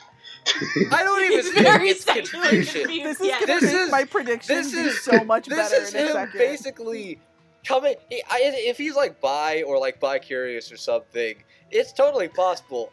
But this kid, this is his friend, but there is a traction. There is Yes, some sort of Yeah. attraction there, and the Yeah. show makes it very clear. Yeah, I would probably lean towards bi, given that he's very clearly attracted to him being in girls' clothes. Yeah. Hashiba's also this rich kid for this corporation, so just throwing that out there. In terms of Hashiba's character in Edogawa's work, the only real thing I could find was he is a member of the Boy Detectives Club. That's the only real big thing I could find. Though, if we want to make a connection to Trickster, Oh boy. so You're not giving up till you do that Trickster episode, huh? I don't think it's ever happened at this point, the Trickster episode. So, Hashiba's character in Trickster equates to Kinsuke Hanasaki, if anyone's watching that show at this point. So, rich kid, part of the Boy Detectives Club, all this kind of stuff. Which, before we talk about who voices this character, because this particular voice is one of two that actually essentially reprises the same character in both this show as well as Trickster. But before we get to that, Oh. yes. So before we get to that, there are predictions to be had. Oh Yes. god, I'm looking at mine right now and I'm kicking myself in the ass again. I can't believe we God damn covered Trickster after all. In a sense, we kind of did. Gigi, Here's your Trickster episode. We tricked kid. you! Gigi. Ah! Gigi, you said you had predictions for the two middle schoolers, so you said you had one for Hashiba, right? I did. I have one for Hashiba, and I picked this person because he's a very good straight man. And now that Andrew has so nicely mentioned that he pretty much has a little crush on Kobayashi, it makes even more sense that I picked this person. And in fact, I thought it was this person until I heard the dude whine. I picked our good friend Sexy Josh. You want to know something funny, Gigi? Did you pick him too? He was one of my predictions for Hashiba. So, Queen! yes. So my other two, though, one of them was Aaron Diz. Again, I don't remember why I picked these. I made these predictions like almost 2 years ago at this point. My other two predictions, one was Aaron Dismuke, and the third one, which actually was my first choice, kicking myself in the ass for this. And I'll explain why in a minute because it's a funny connection. So, my first choice for Hashiba was Austin Tyndall. Now, Okay. Austin Tyndall, he's not in Rampo Kitan, but he is in Trickster as the voice of Kobayashi. What? When I was Here's the thing. When I was making predictions for Trickster, and I listened to Kobayashi, the voice sounded familiar. And I looked at the seiyuu up. The seiyuu is also Deku from My Hero Academia. Fucking what? Because of this, my Trickster predictions, I had predicted Justin Briner to be Kobayashi. Fucking Kicking what? yourself right now. Lo and behold, not only was I wrong that he was Kobayashi, Justin Briner plays Kinsuke Hanazaki for Trickster, which, if you remember, links to Hashiba. So, Justin Briner voices Hashiba from Rampo Kitan. Are we actually covering Trickster? What the fuck? I think this is the Trickster episode in disguise. What Kind the of. fuck? Holy It's shit. just weird. it's just so weird. The predictions I made for Rampo-Kitan, somehow some of them are, like, in Trickster. And some of the ones I did for Trickster somehow are in Rampo-Kitan. I'm like, what the fuck is this? But anyway, Justin Briner. A few other roles that you might know him for, aside from Trickster, because that's actually one of the 3 I wrote down. You've also heard him in 91 Days, as well as Sarah for the End, and a few others. And Deku. How do we... You pretty much spoiled Deku already. True. Yeah. So how do we feel about Justin Briner's performance of Hashira? Ha! Gay! God damn it! What the fuck? Sounds like Josh Greeley, except when he whines. Then it's all Briner, because Briner is a great whiner. Oh my god. That one's free, Justin. It is. Briner is a great whiner. Put that on all your business cards. I know. Put that on a t-shirt. You should. You don't even have to pay me for it. All right. Anyways, you might say that Justin spends a lot of time thirsting. God damn it! Oh.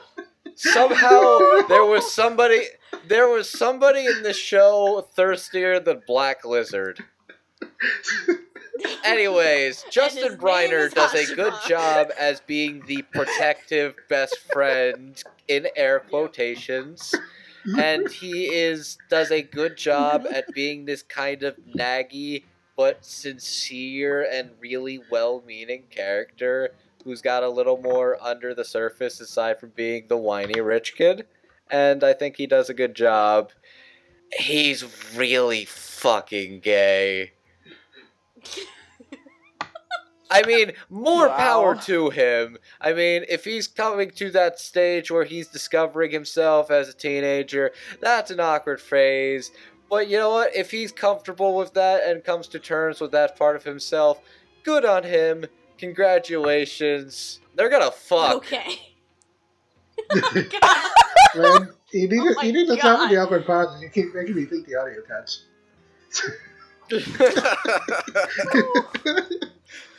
Oh my Look, god. I'm really good at keeping the antissa. Patient. God damn. Gigi, you were starting to go over your thoughts about Justin. How do you feel about Justin? Well, I thought he was very passionate. So as in comparison with Todd, like, especially when they were up on the balcony and he was like Superman and Kobayashi to come back to, you know, his phone booth after it was all over with.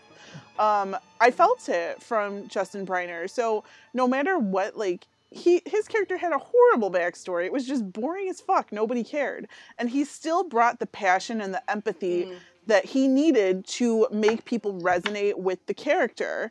So in that sense, I mean, good on ya, Justin Briner. I really like him. I think he's really... I know I say Justin Briner is a whiner, but that's just how I differentiate all his characters, because when they whine, ooh, he whine good. Justin Briner, he was... Yeah, you kind of get to see Justin play around with Hashiba's character and let it grow a bit. Because in the beginning, he's like the spineless wimp of a friend. By the midway point, he kind of becomes this center focal point in keeping, like, both Akachi and Kobayashi kind of in check and in line to an extent. And you do get to see him kind of play around a bit more on the detective front, because again, with episode 6 and those scenarios that they go through, the ones that at the end of each one Shadow Man ends up dead, you get a chance to see Hashiba, like, put his smarts out there, and that was kind of fun and refreshing. And then by the end, because the big comparison here that ends up being made is Akachi's relationship to Namakoshi. Akachi kind of sees their friendship similar in Hashiba and Kobayashi. So having Justin portray those last little bits of Hashiba going to rescue Kobayashi at the clock tower and all this stuff, he really pulled off that little bit of cowardice, but he also had that little push of courage in order to be reckless. Because Hashiba, he's kind of a bit uptight, I guess you can say. And he wouldn't, like, really do something crazy and dangerous just to risk his life over something. But by the end, he actually decides to kind of go nuts and just risk his life in order to save his best friend. So to kind of see Justin make that transition from kind of kind of uptight, Tight ass. yeah, this tight ass character to at least a little more relaxed with everything going on and understanding the situation. It's a really smooth transition for Justin to portray, and I really like that a lot. Patient. I did not forget. I did not forget. And the reason I broke that now is because I wanted to mention that Black Lizard totally calls Kobayashi his boyfriend, and that is actually a thing that happens. That is the thing that happens. I think that was a dumb change, but that's one that I actually kind of liked. Who else has thoughts on Justin Briner's character? I guess it's just me. No. Shit.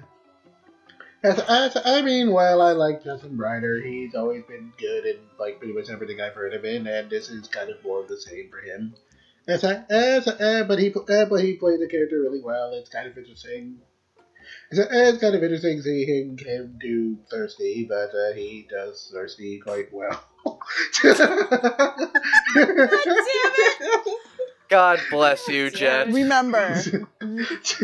Remember, guys, it's not thirsty, it's flirty. No, he's not even flirty. He's just flustered. Flirty's the other one.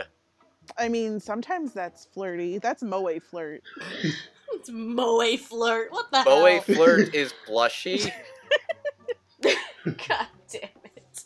Oh, we need to put this in Dark Star. Shit! Somebody math that How shit out. to get the gay. What the fuck? Okay. Okay. It's need in to the go. numbers. The numbers. What do they mean? Don't Fucking hell. don't say the numbers. I know the right ones. I know the equation. Let's move on before I make a 69 joke. Oh, it just came out of my mouth. Fuck. Oh, there's another joke. Let's keep going. And the consensus is, it looks, by the sounds of it, we really liked Justin. Gigi, you really gotta take your pills, you know? I did right before I started Oh recording. my god. I do want to at least say one thing, since we've been having so many comparisons to Trickster. I prefer Justin's performance of Hashiba compared to Hanazaki. Hanazaki's a douche nugget. He's a big old bag of dicks. So annoying. If I've learned nothing in this episode, it says I probably want to go watch Trickster. You probably do just for the hell of it. Anyway, let's talk about our genius detective, Kogoro Akachi. So Kogoro Akachi, he is essentially, because again, Edogawa Rampo loves Sir Arthur Conan Doyle and Sherlock Holmes. Akachi's basically the Sherlock Holmes for this The universe. boy detective. He's the boy detective, the genius detective, very good at sleuthing, very intelligent, good fighter, martial artist.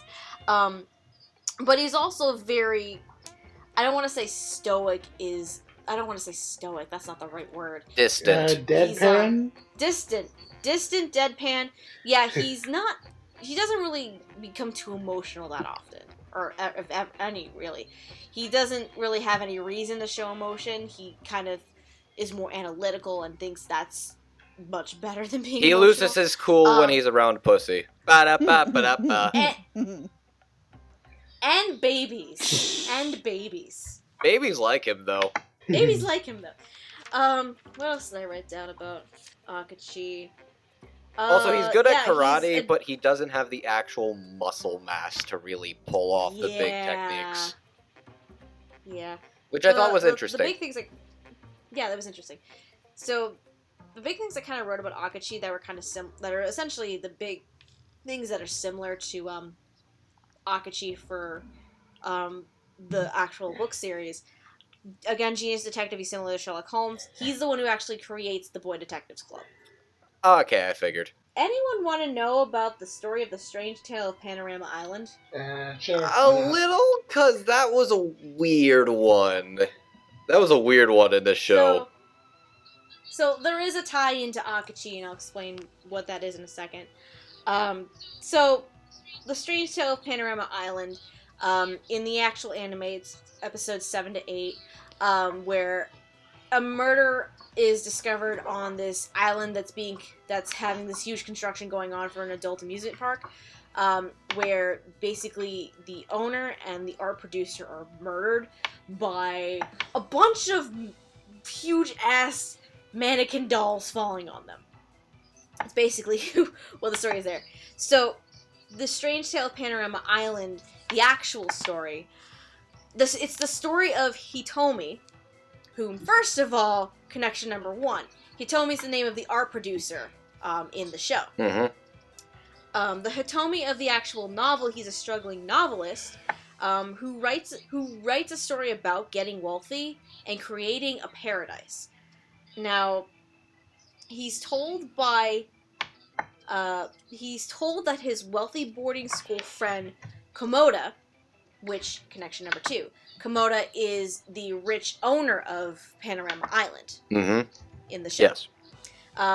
In the novel, Komoda has passed away.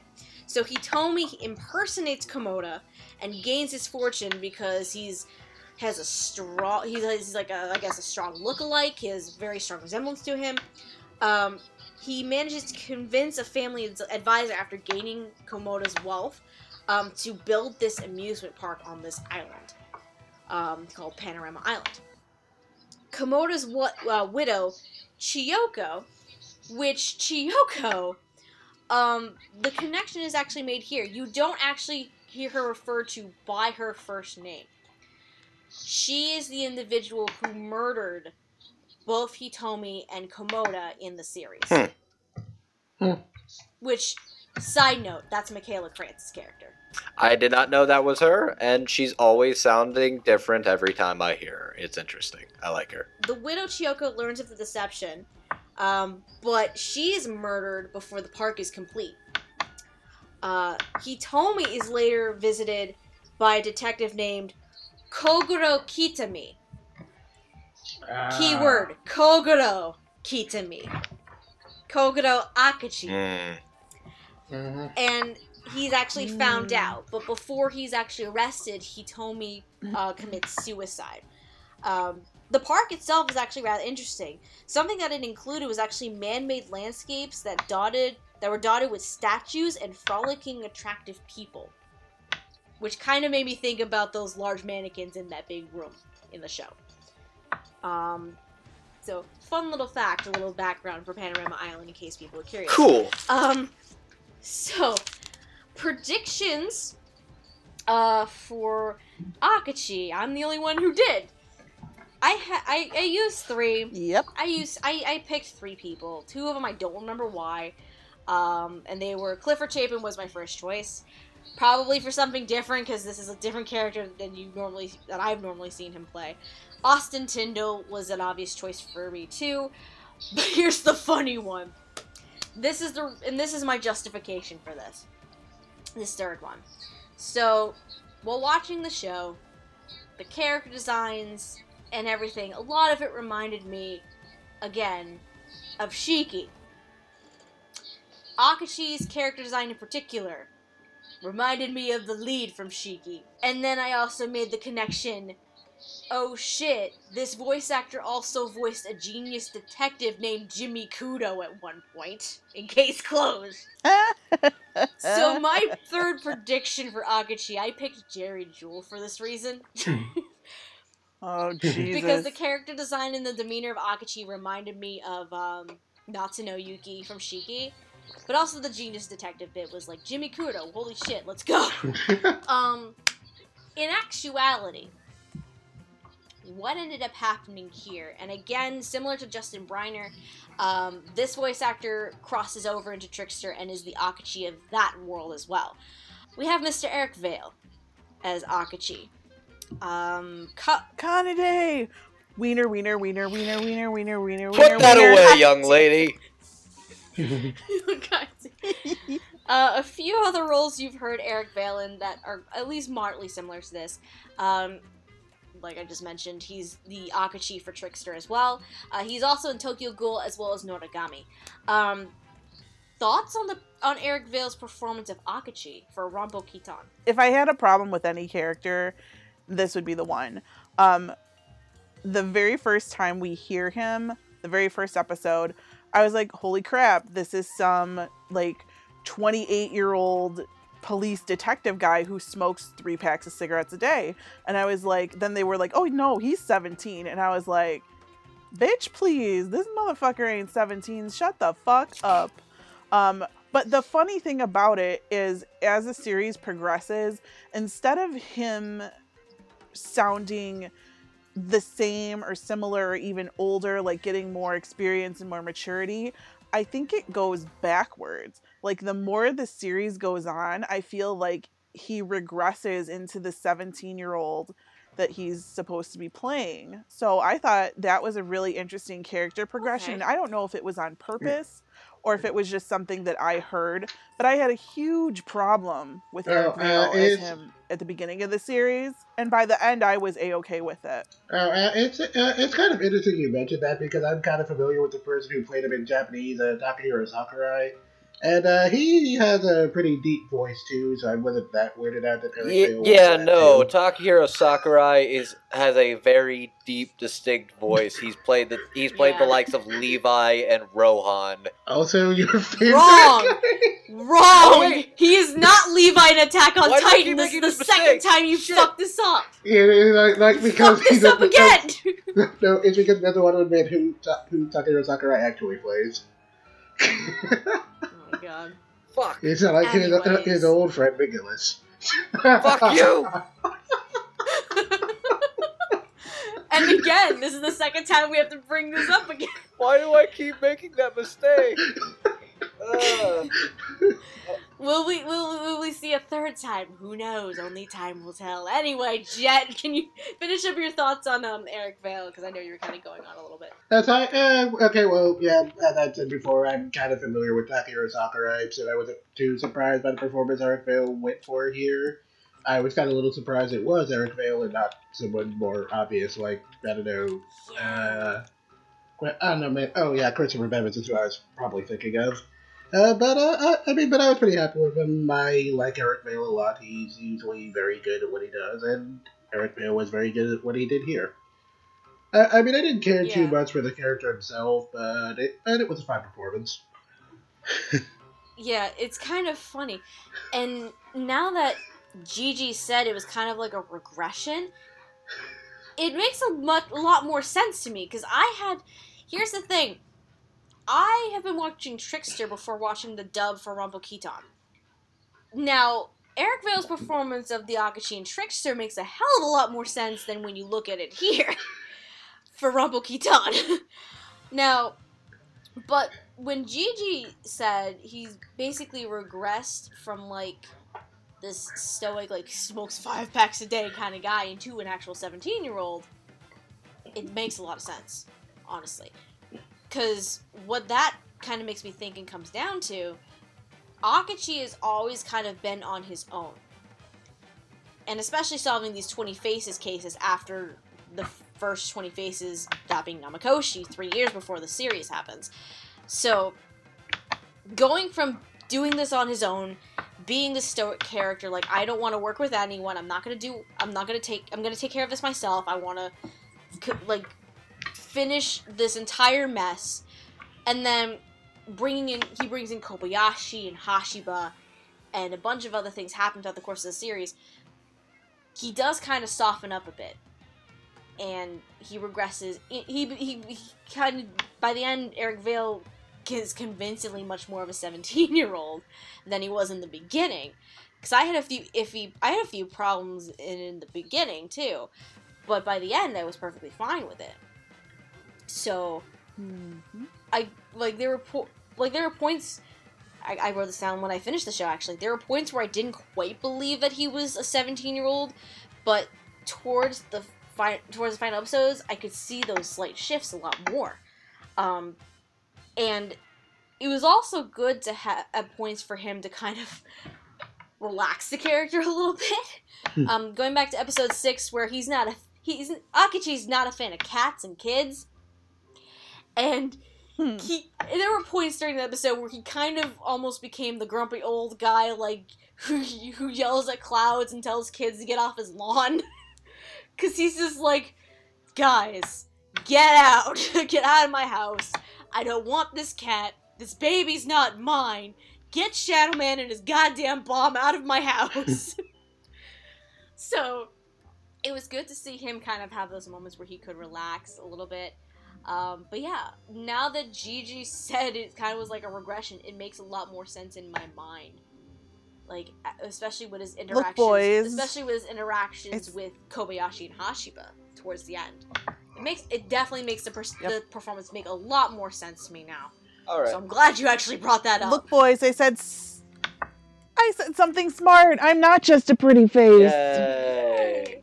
Now it's time for this pretty face to steal the show. I'll say this. Boy, here we go again. I'd say this is a very much more subdued Eric Vale performance than what I usually see. Because Eric Vale is a person that very much is eccentric and can chew the scenery like easy.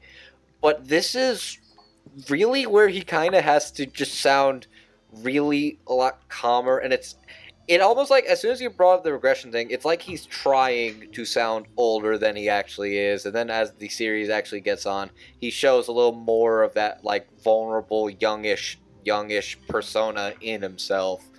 And I do think it's interesting to hear Vale in a much more calm... I'm really trying to figure out how I'm trying to say this. Basically, he's much more down to earth and a little more on his toes compared to fluttering around, owning the scene. I think it works for the character, so it didn't bug me too much, but I could definitely see having problems with it early on. Yeah, again, it took a little bit for me to get into it a bit. By the end, I was perfectly fine with it. It's like, I think Akechi's an interesting character, but he, by no stretch of the words, he's not the one I'm really here to talk about. Oh. Is it basically time? Is that what you're saying? Yes, it's time, Lilac. Steph. Oh boy. I've been waiting for this. This is the one I really want to talk about. So, general consensus. Shit, I need to get some water for this. Hang on. So, the general consensus for Eric. The general consensus. Too many wieners. Oh my God, wiener. The general consensus for Eric Vale's Akechi. Definitely rough. A little rough in the beginning, but it came out perfectly fine in the end. And again, what Gigi said. Now that she said it, makes total sense. I'm like, this is a little bit weird to me. So, makes so much sense. I'm the queen, Gigi. No one defeats God me. damn it. JJ did nothing Alright. wrong, but aside from JJ being the best, Steph, please. Yes. The show must go on. Oh. We're on our final character of the night. So we've been talking about this. We've brought up the name of this character quite a bit. But let's actually talk about this character now. We're going to talk about Kobayashi. Kobayashi. The boys love him, the girls want to be him, and psychos fucking envy what he is. What the fuck is this character? So to give context for the Kobayashi of this series here, Kobayashi is in middle school. He's not really interested in much of anything. He's not interested in the people around him. He's not interested in school or anything else that goes on. But when he suddenly becomes a suspect in a murder case, which I kind of want to touch upon in a minute here, all of a sudden it's like color is flooded into his world. And his life, in his own way of putting it, it suddenly has meaning. It's very exciting. It's not boring anymore. So he's introduced to Akachi. He convinces Akachi to let him be his assistant, and things essentially go from there. And Akachi, he is a boy. He is a boy. Just so you know. Keep telling yourself that. I legitimately He is think Tell yourself that. this character is totally. I think this character is what you would call actually non-binary, because I legitimately think he could pull off being the boy and just being the girl, like just whatever day he feels like it, because there's just sometimes where he's like, I'll wear some pants, sometimes I'll wear a dress, and that, by the way, before we continue with that is the fucking dress Menba wears. It looks like the dress Menba wears. Oh my god! I'll show you side Oh by my side. God. I want you to tell me I'm not wrong. This was something I thought about the first time I saw it when I watched it subbed. Because fucking look at it. And then fucking look at Menba. It's the same fucking dress. Look at it. While you're... Look at it. Oh my god! Holy It's shit. the same dress. Okay, so while Andrew is going on a strange conniption fit here, I want the world to know, Lilac. just to give context as to Kobayashi's character in the Boy Detectives Club novels. So Kobayashi, in the novel series, he is Akachi's assistant. He's actually the leader of the Boy Detectives Club. And speaking of dressing as a woman, so Kobayashi is a master of disguise, but particularly as posing as a woman. So there Okay. you go. There you Okay. go. Oh. Right. Okay, yeah. Like, of all the character translations, that makes the most sense to me. That one makes a lot of sense, yeah. Yep. So hence why, for Rampo Kitan, he has more of a feminine look to him. He looks like an actual girl in a dress. That's why he's a master of disguise. Mostly as female though. As for the case he got dragged into, so the human chair. That's basically covers the first 2 episodes of the series. So the human chair is actually one of the more well-known stories in Rampo Edogawa's repertoire. So it's one of his short stories, and the story, I actually looked into the summary of this. So the story is, there's this woman who's a novelist, and she's writing and everything, sitting in this chair. She finds a letter from a chairmaker, a chairmaker essentially, and the letter is a confession of his crimes, because he created a sofa that he can actually fit into. He has a supply of food and water in there as well. During the day, because the sofa ended up being bought out by this hotel. So during the day, he enjoyed being sat on by hotel patrons. What? Yeah, and at night, he would go and rob guests in their rooms.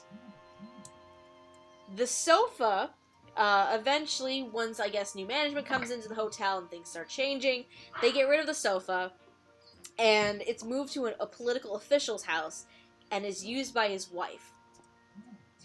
The wife is the woman who is the novelist who finds the letter. So, of course, she kind of freaks the fuck out. But at the end of the letter, there's a possibility that it could have been a prank. Because at the end of the letter, the chairmaker, quote unquote, who wrote it, he actually states that he's an author, and that the story is made up. That's what he insists on. But from what I gathered, the end of that short story is actually kind of more left open-ended as to whether or not if it was an actual prank or if this is actually real. This one's very real. This is very real. I know it's not 100% true to the actual human chair story we see in the series. But one of the strong comparisons that I found was this whole theme of beauty. Like, because the sofa that was made in the short story, the chairmaker saw it as his masterpiece, as his masterwork. And in the show, quite literally, the chairs are made of human women. Of female women, quite literally. And each one of them, he kind of reveres them as a masterpiece or this very beautiful thing. So there's that whole theme of beauty that kind of interlinks between the two in a sense. But in terms of predictions for Kobayashi... well, first of all, definitely pegged a girl playing Kobayashi. Same. And under any normal circumstance, my girl voicing a boy character voice actress would go to Morgan Berry. However, I could not get behind Morgan Berry voicing this character for some reason. I think because I'm used to her playing more of the tomboyish kind of characters, and this one most definitely was not. So I actually picked, and I don't know what her name is, sorry. But it's the girl who voices the blue-haired kid from Assassination Classroom. That would be Miss Lindsay Seidel. That was who I wanted. Yep. Yes. Funny story, that was my first choice. Lindsay Seidel was my first choice. Yes. I think this was because I was making predictions around the time when I was watching the dub for Assassination Classroom, and I loved her performance for Nagisa, so I was like, I think this would be a perfect fit here. I also put Leah Clark and Brina Palencia in here too, though Brina was my default. I really had wanted Lindsay to do this though. But the person who actually voices Kobayashi, and I'm a mix of happy and sad Jamal's not here today for this. Because when we talked about Fuka, there was some fangirling going on. Because the person who voices Kobayashi is Miss Jill Harris. No, why do you do this to me? I'll never see you the same way again. So, a few other roles that you might have seen Jill Harris in. You've seen her in Orange, you've seen her in Planetarian, and just briefly what I mentioned, she's also in Fuka as the title character of Fuka. So how do we feel about Miss Jill Harris and her performance of Kobayashi? I've got things to say. I have many things to say, but I'm not sure a lot of it is really of the performance itself. It's just how batshit fucking Looney Tune this fucking kid is. Yeah. Like, in any other show, this kid would be a villain. Yeah. Yeah. I mean, I think going back to the whole Akachi seeing Kobayashi and Hashiba's friendship being similar to Akachi and Namikoshi, Kobayashi would be the Namikoshi in this situation. It's for sure. I mean, the parallel is literally that they're standing parallel to each other. And it's just, like, this kid, I think, is mad. Is that, my life got really fun as soon as I was framed for murder and tried understanding things.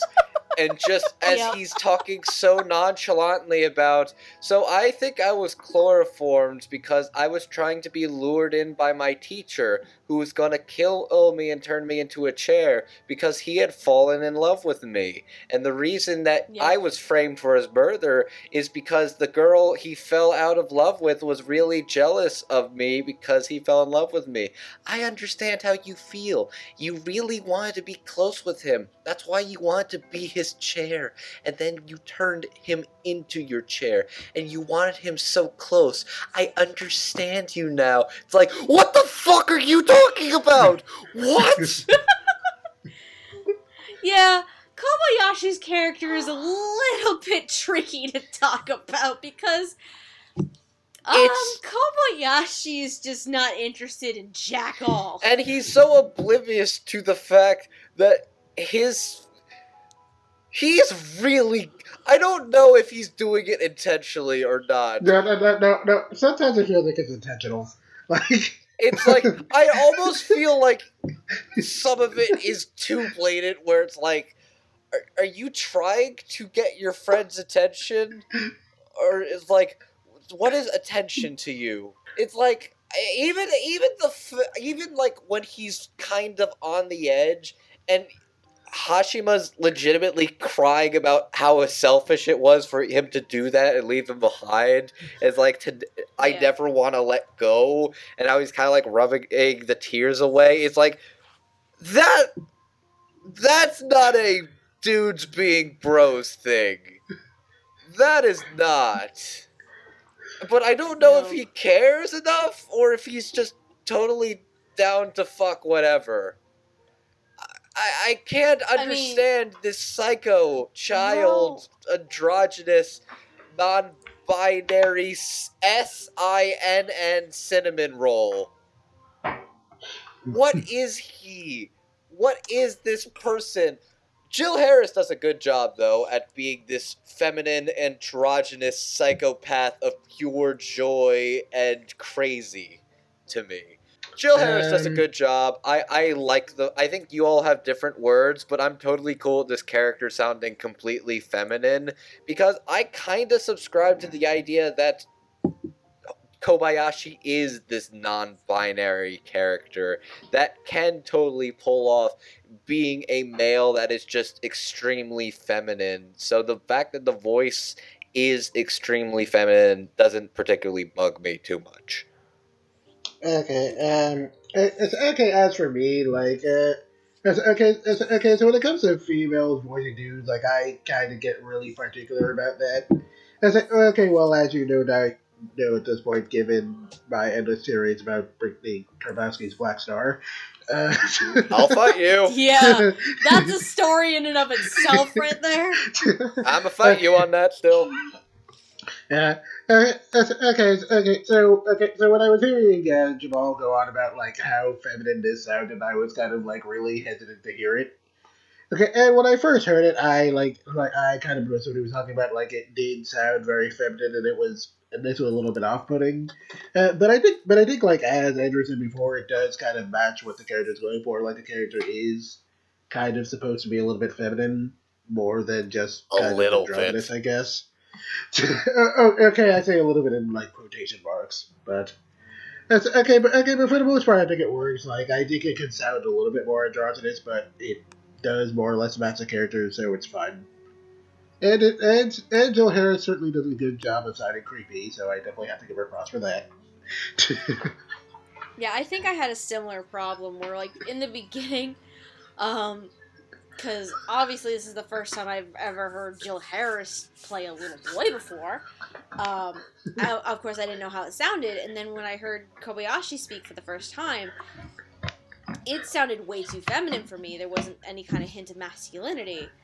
So I had a little bit of a problem with it in the beginning, but as the show went on, and the more I got to hear and see Kobayashi, it ended up working in the end. It's like, I feel if this was, as Gigi said, she usually roots Morgan Berry to be the boyish-ish girl, like girlish, boyish kind of characters. This is not a masculine performance, and that's why I appreciate that context that the character did, like, actually was a cross-dresser and did that, because that bit works for this particular thing, and this is a full-on, completely androgynous, non-binary, devil child teasing psychopath with a apparently more than substantial... Okay, there's literally a part in Hashima's mind where he's standing on top of his giant ass. That is a thing that happened that I did not remember. And I was like, wait, what? Because there's, like, actually a moment in the show when he's staring at it. Yeah. And he's flustered. It's like, it's really... the show, it's really... Yeah. Here's my thing. In my defense, in terms of Hashiba, my watch of the dub recently was actually the first time that I've seen the show since I watched the simulcast while it was airing a couple of years ago. So it had been a while since I've seen Kobayashi and how he acts in the show and all this stuff. So, personally, in my defense, I think the performance in the beginning was jarring to me because the part that I remembered while watching the show was that Kobayashi was a boy and dressed up as a girl to help out Shadow Man, because the only reason why Kobayashi dressed up as a girl to begin with was to help Shadow Man find Sachiko, and they interact with Watanuki, so he ends up getting his ass kidnapped as a girl. But after that, I had completely forgotten that Kobayashi would sometimes occasionally just wear the dress for no apparent reason other than, I kind of like wearing the dress. So I forgot about that. I forgot about that part. So the more I kind of got reacquainted with the show again, the more the performance made much more sense with Jill being much more of a feminine boy rather than the tomboy. But my larger problem is with Kobayashi's character more than anything. Do tell. Mostly because it's like, I understand this kid is not interested in anything. He's not interested in school. He's not interested in anything. He's bored out of his goddamn mind. He has a really weird way of showing it. Because I remember there was one point, this is actually shortly after the Panorama Island incident, where Kobayashi just asked Hashiba out of nowhere something about, would you avenge my death? Kobayashi was dead. Yes. Would you avenge my death? Basically. Or, would you avenge my death, or would you just let me die? And Hashiba was like, the hell are you talking about? I would try to do what I can to make sure you don't even die to begin with. And Kobayashi's not thrilled with the answer, because he's just like, oh, come on, it's a theoretical question, just answer my question. And Hashiba's like, no, I'm not going to answer your question, because there's no reason why I want to see you die. Which later on, a little bit later on, because in that same episode, we finally learn about Akachi and his connection to Namikoshi. Akachi tells Hashiba, I think you said the right answer, that you would stop him from trying to die. So, Kobayashi, he's an interesting character in how he sees the world, but sometimes it just comes across It seems too eerily sadistic. Yeah, I think that's my problem. It's like, there's a difference between being kind of carefree and thrilled with, like, the challenge of solving these mysteries, and then there's this kind of strange sadism to him. Yeah. And it's really off-putting for what is supposed to be the main character. It's definitely different, makes for a different kind of main character. Made him, and one that stuck with me, because even in the sub, I'm like, what the fuck? But especially now that I watched it again for a second time knowing this stuff, I'm still like, what the fuck? Though, the Jill's credit, though, to me it was a little rough to start with because I was getting reacquainted with the show. And then you learned that this is not a tomboy. This is a femboy, and Jill is cute and adorable. Yep. And you would not assume from her sweet, dainty little voice that this is a fucking crazy kid. Definitely one of the more, I think this is the first time I've honestly really seen Jill play a crazy kid to this extent. So it's because she just has to do her shtick, and the character himself is just nuts. Yeah, It's like he doesn't go insane. He just is insane. Oh my god. Gigi, how do you feel about Jill Okay. Harris? That's fine. Jill Harris creeps me the fuck out. Good for you, Jill Harris. I'll never think of Naho the same way again. Okay. I mean, seriously, like the first episode, like going back to where she's like, you know, and then the teacher was in love with me. I like sat there and stared at my TV and was like, the fuck, bitch? Sit the fuck down. How you know that?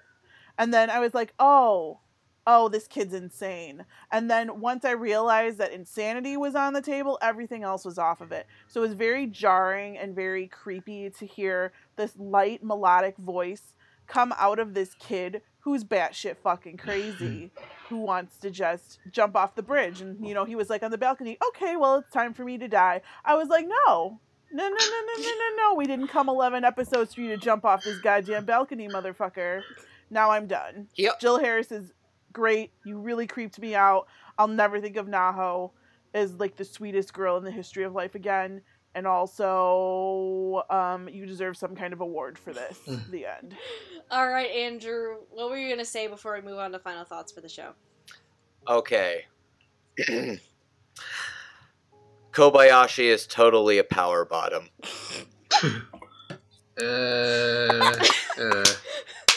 And on that note, Kill me.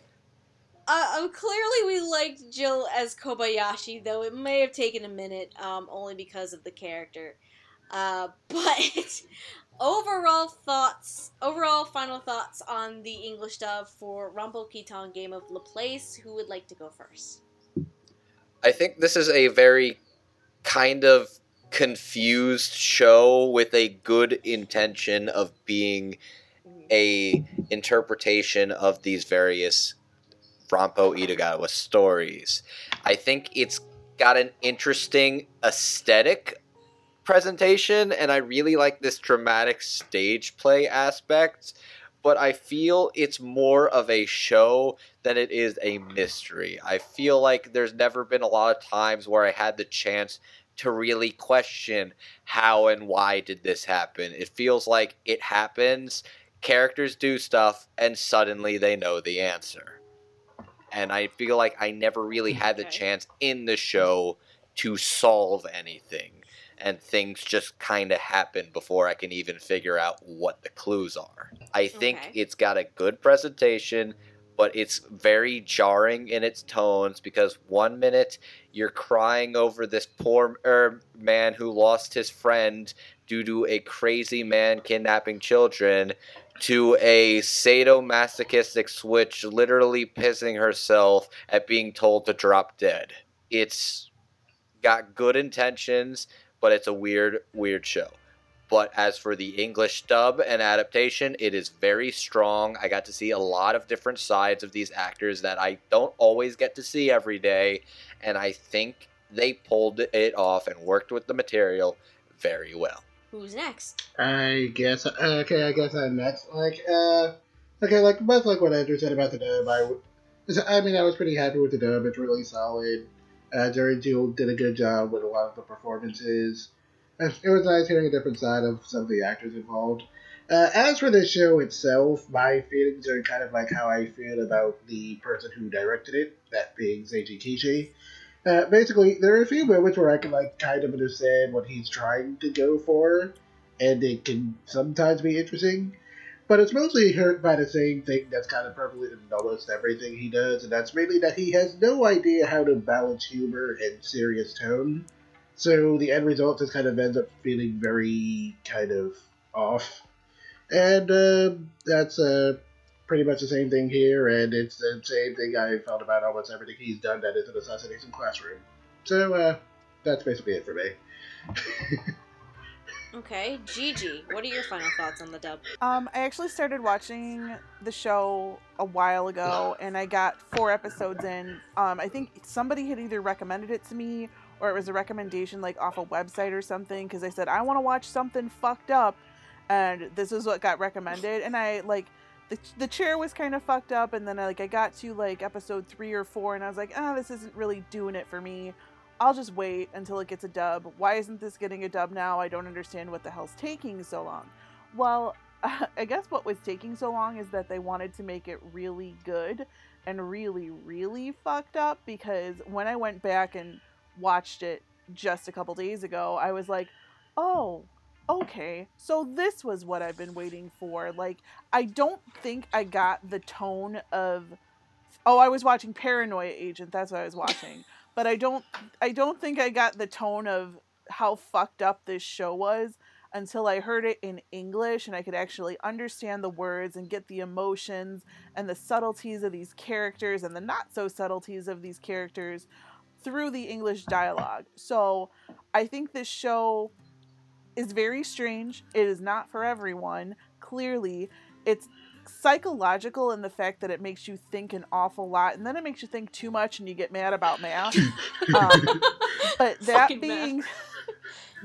being said, for a psychological anime that got a dub, from what I've seen, I would easily put this in the top 3 English dubbed psychological anime that I've ever watched. Easily. Okay. Because the emotions were there for the most part, and all the acting for the most part was pretty spot on. So I really got it the second time around. There you go. As for me, because I kind of wanted to go last this time around. So, for people who may not know me, my favorite genre of anything is actually the mystery, horror, psychological genre. Surprise! So as you could expect, I've been wanting to do this episode for a long-ass time, and I'm very happy we're finally doing it.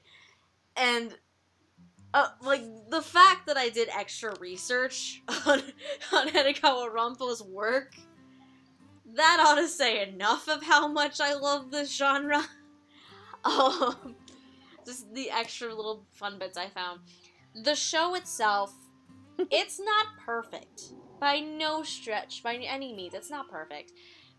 It's meant to be essentially a love letter to Rampo Edogawa and the work that he's done and these stories and these characters that he created while he was alive. Because he is one of the big novelist writers who changed how the mystery detective novel was written in Japan. So he's very influential in that regard.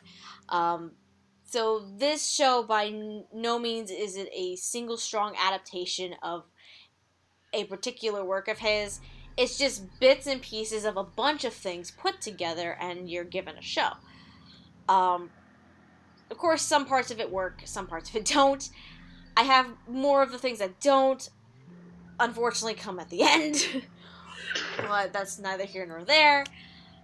In terms of the actual dub, though, similar to basically everyone else and their thoughts here, I think the dub is really solid. It brought out performances from voice actors you never get to see. It brings out certain performances from voice actors you rarely get to see. And for me, it brought out one of the best Hayden performances I've seen in a long-ass time, personally. I don't know if I'm gonna get flack for saying that for some people, but that's just my personal opinion. I think this is one of Tatum's better performances that I've seen in a long-ass time, and he was phenomenal as Kagami. Some of the other characters, Jill was great as Kobayashi, despite the character giving me problems. I liked Justin as Hashiba. Mallory as Black Lizard was insane and phenomenal. Just the entire cast was really solid. It was a lot of fun. Like Gigi said, you could understand a lot of the stuff that was going on, the little subtleties here and there, much more in the English. So, overall, really solid dub for a not-so-solid show. But it's still a decent show nonetheless. With that, I think we're ready to wrap this episode up. Are you guys? Yeah. I definitely am. That was well put. Yeah, I don't like butterflies. This has been torture for the past 2.5 hours. Gigi doesn't like animals or fish, period. which is why we're probably not going to go to the New England Aquarium when you come up for Anime Boston. But anyway. Nope. Anyway, if you're interested in checking out the dub of Ranpo Kitan Game of Laplace yourself, there are a couple different ways to watch it. So, as of right now, of course, it is currently out on DVD and Blu-ray. It was released in December of 2016, so you can pick that up from your local retailer, whether it be Right Stuff or Funimation. Maybe it's at a Best Buy or an FYE if there's still any of those around. So you can find it from a local retailer near you. The other way you can watch the dub as of right now, or as of the recording of this episode, is of course with Funimation.com, with their Funimation Now subscription streaming service. In order to watch Ranpo Kitan fully, the dub fully, you are going to need a Funimation subscription to do so, because I believe it's the first 2 to 3 episodes that are free for users, but everything else is under the subscriber paywall. Which, of course, if you wanted to do a 14-day free trial, you are more than welcome to do so. Just, of course, as your regular daily reminder here at Dub Talk, if you do want to cancel the subscription service, or you don't want to use it, make sure you cancel it, because when you sign up, it does ask for credit card information. If you don't cancel, it will start pulling money from your account. But, again, as always, like we usually say around here, you're probably going to love the service so much that you won't want to get rid of it. I know all of us, all of us Dub Talk crew members, we really like it. Despite flaws here and there, we're not going to get into it, and thank you, sweet baby Jesus, that Hardy's not here. Because that's another sleeping bear in a cage I don't want to wake up right now. As for the 4 of us, if you're interested in seeing or hearing about anything else that we do, if you wanted to follow Jet, you can follow him on Twitter at Divine Nega, as well as you have a website blog, animationinfinity.com, correct, sir? Yes, I do. All right, beautiful.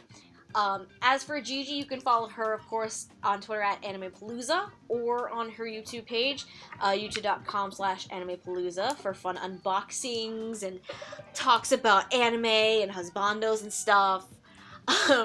As for Andrew, you can... Yes. As for Andrew, you can follow him on Twitter at MangaMan9000, where he just talks about things on a daily basis, mostly My Hero Academia related, though. Only 85%. Only 85%. And as for me, if you want to follow me on Twitter, I am at Lilac Anime Review, with review being spelled REVUE. I also have a separate personal channel, because the Dub Talk channel was formerly my channel, but I have a separate personal channel if you want to follow me for stuff on there, even though I'm terrible and haven't uploaded anything since January. But, and this is the first time I get to talk about this on recording. Yay! But if you want to follow the Dub Talk crew shenanigans as a whole, I am proud to say that at the time of recording this episode, the Dub Talk podcast now has its own Twitter account, where you can follow us at Dub Talk Podcast for a bunch of different things, whether it's keeping an eye out for the newest episodes.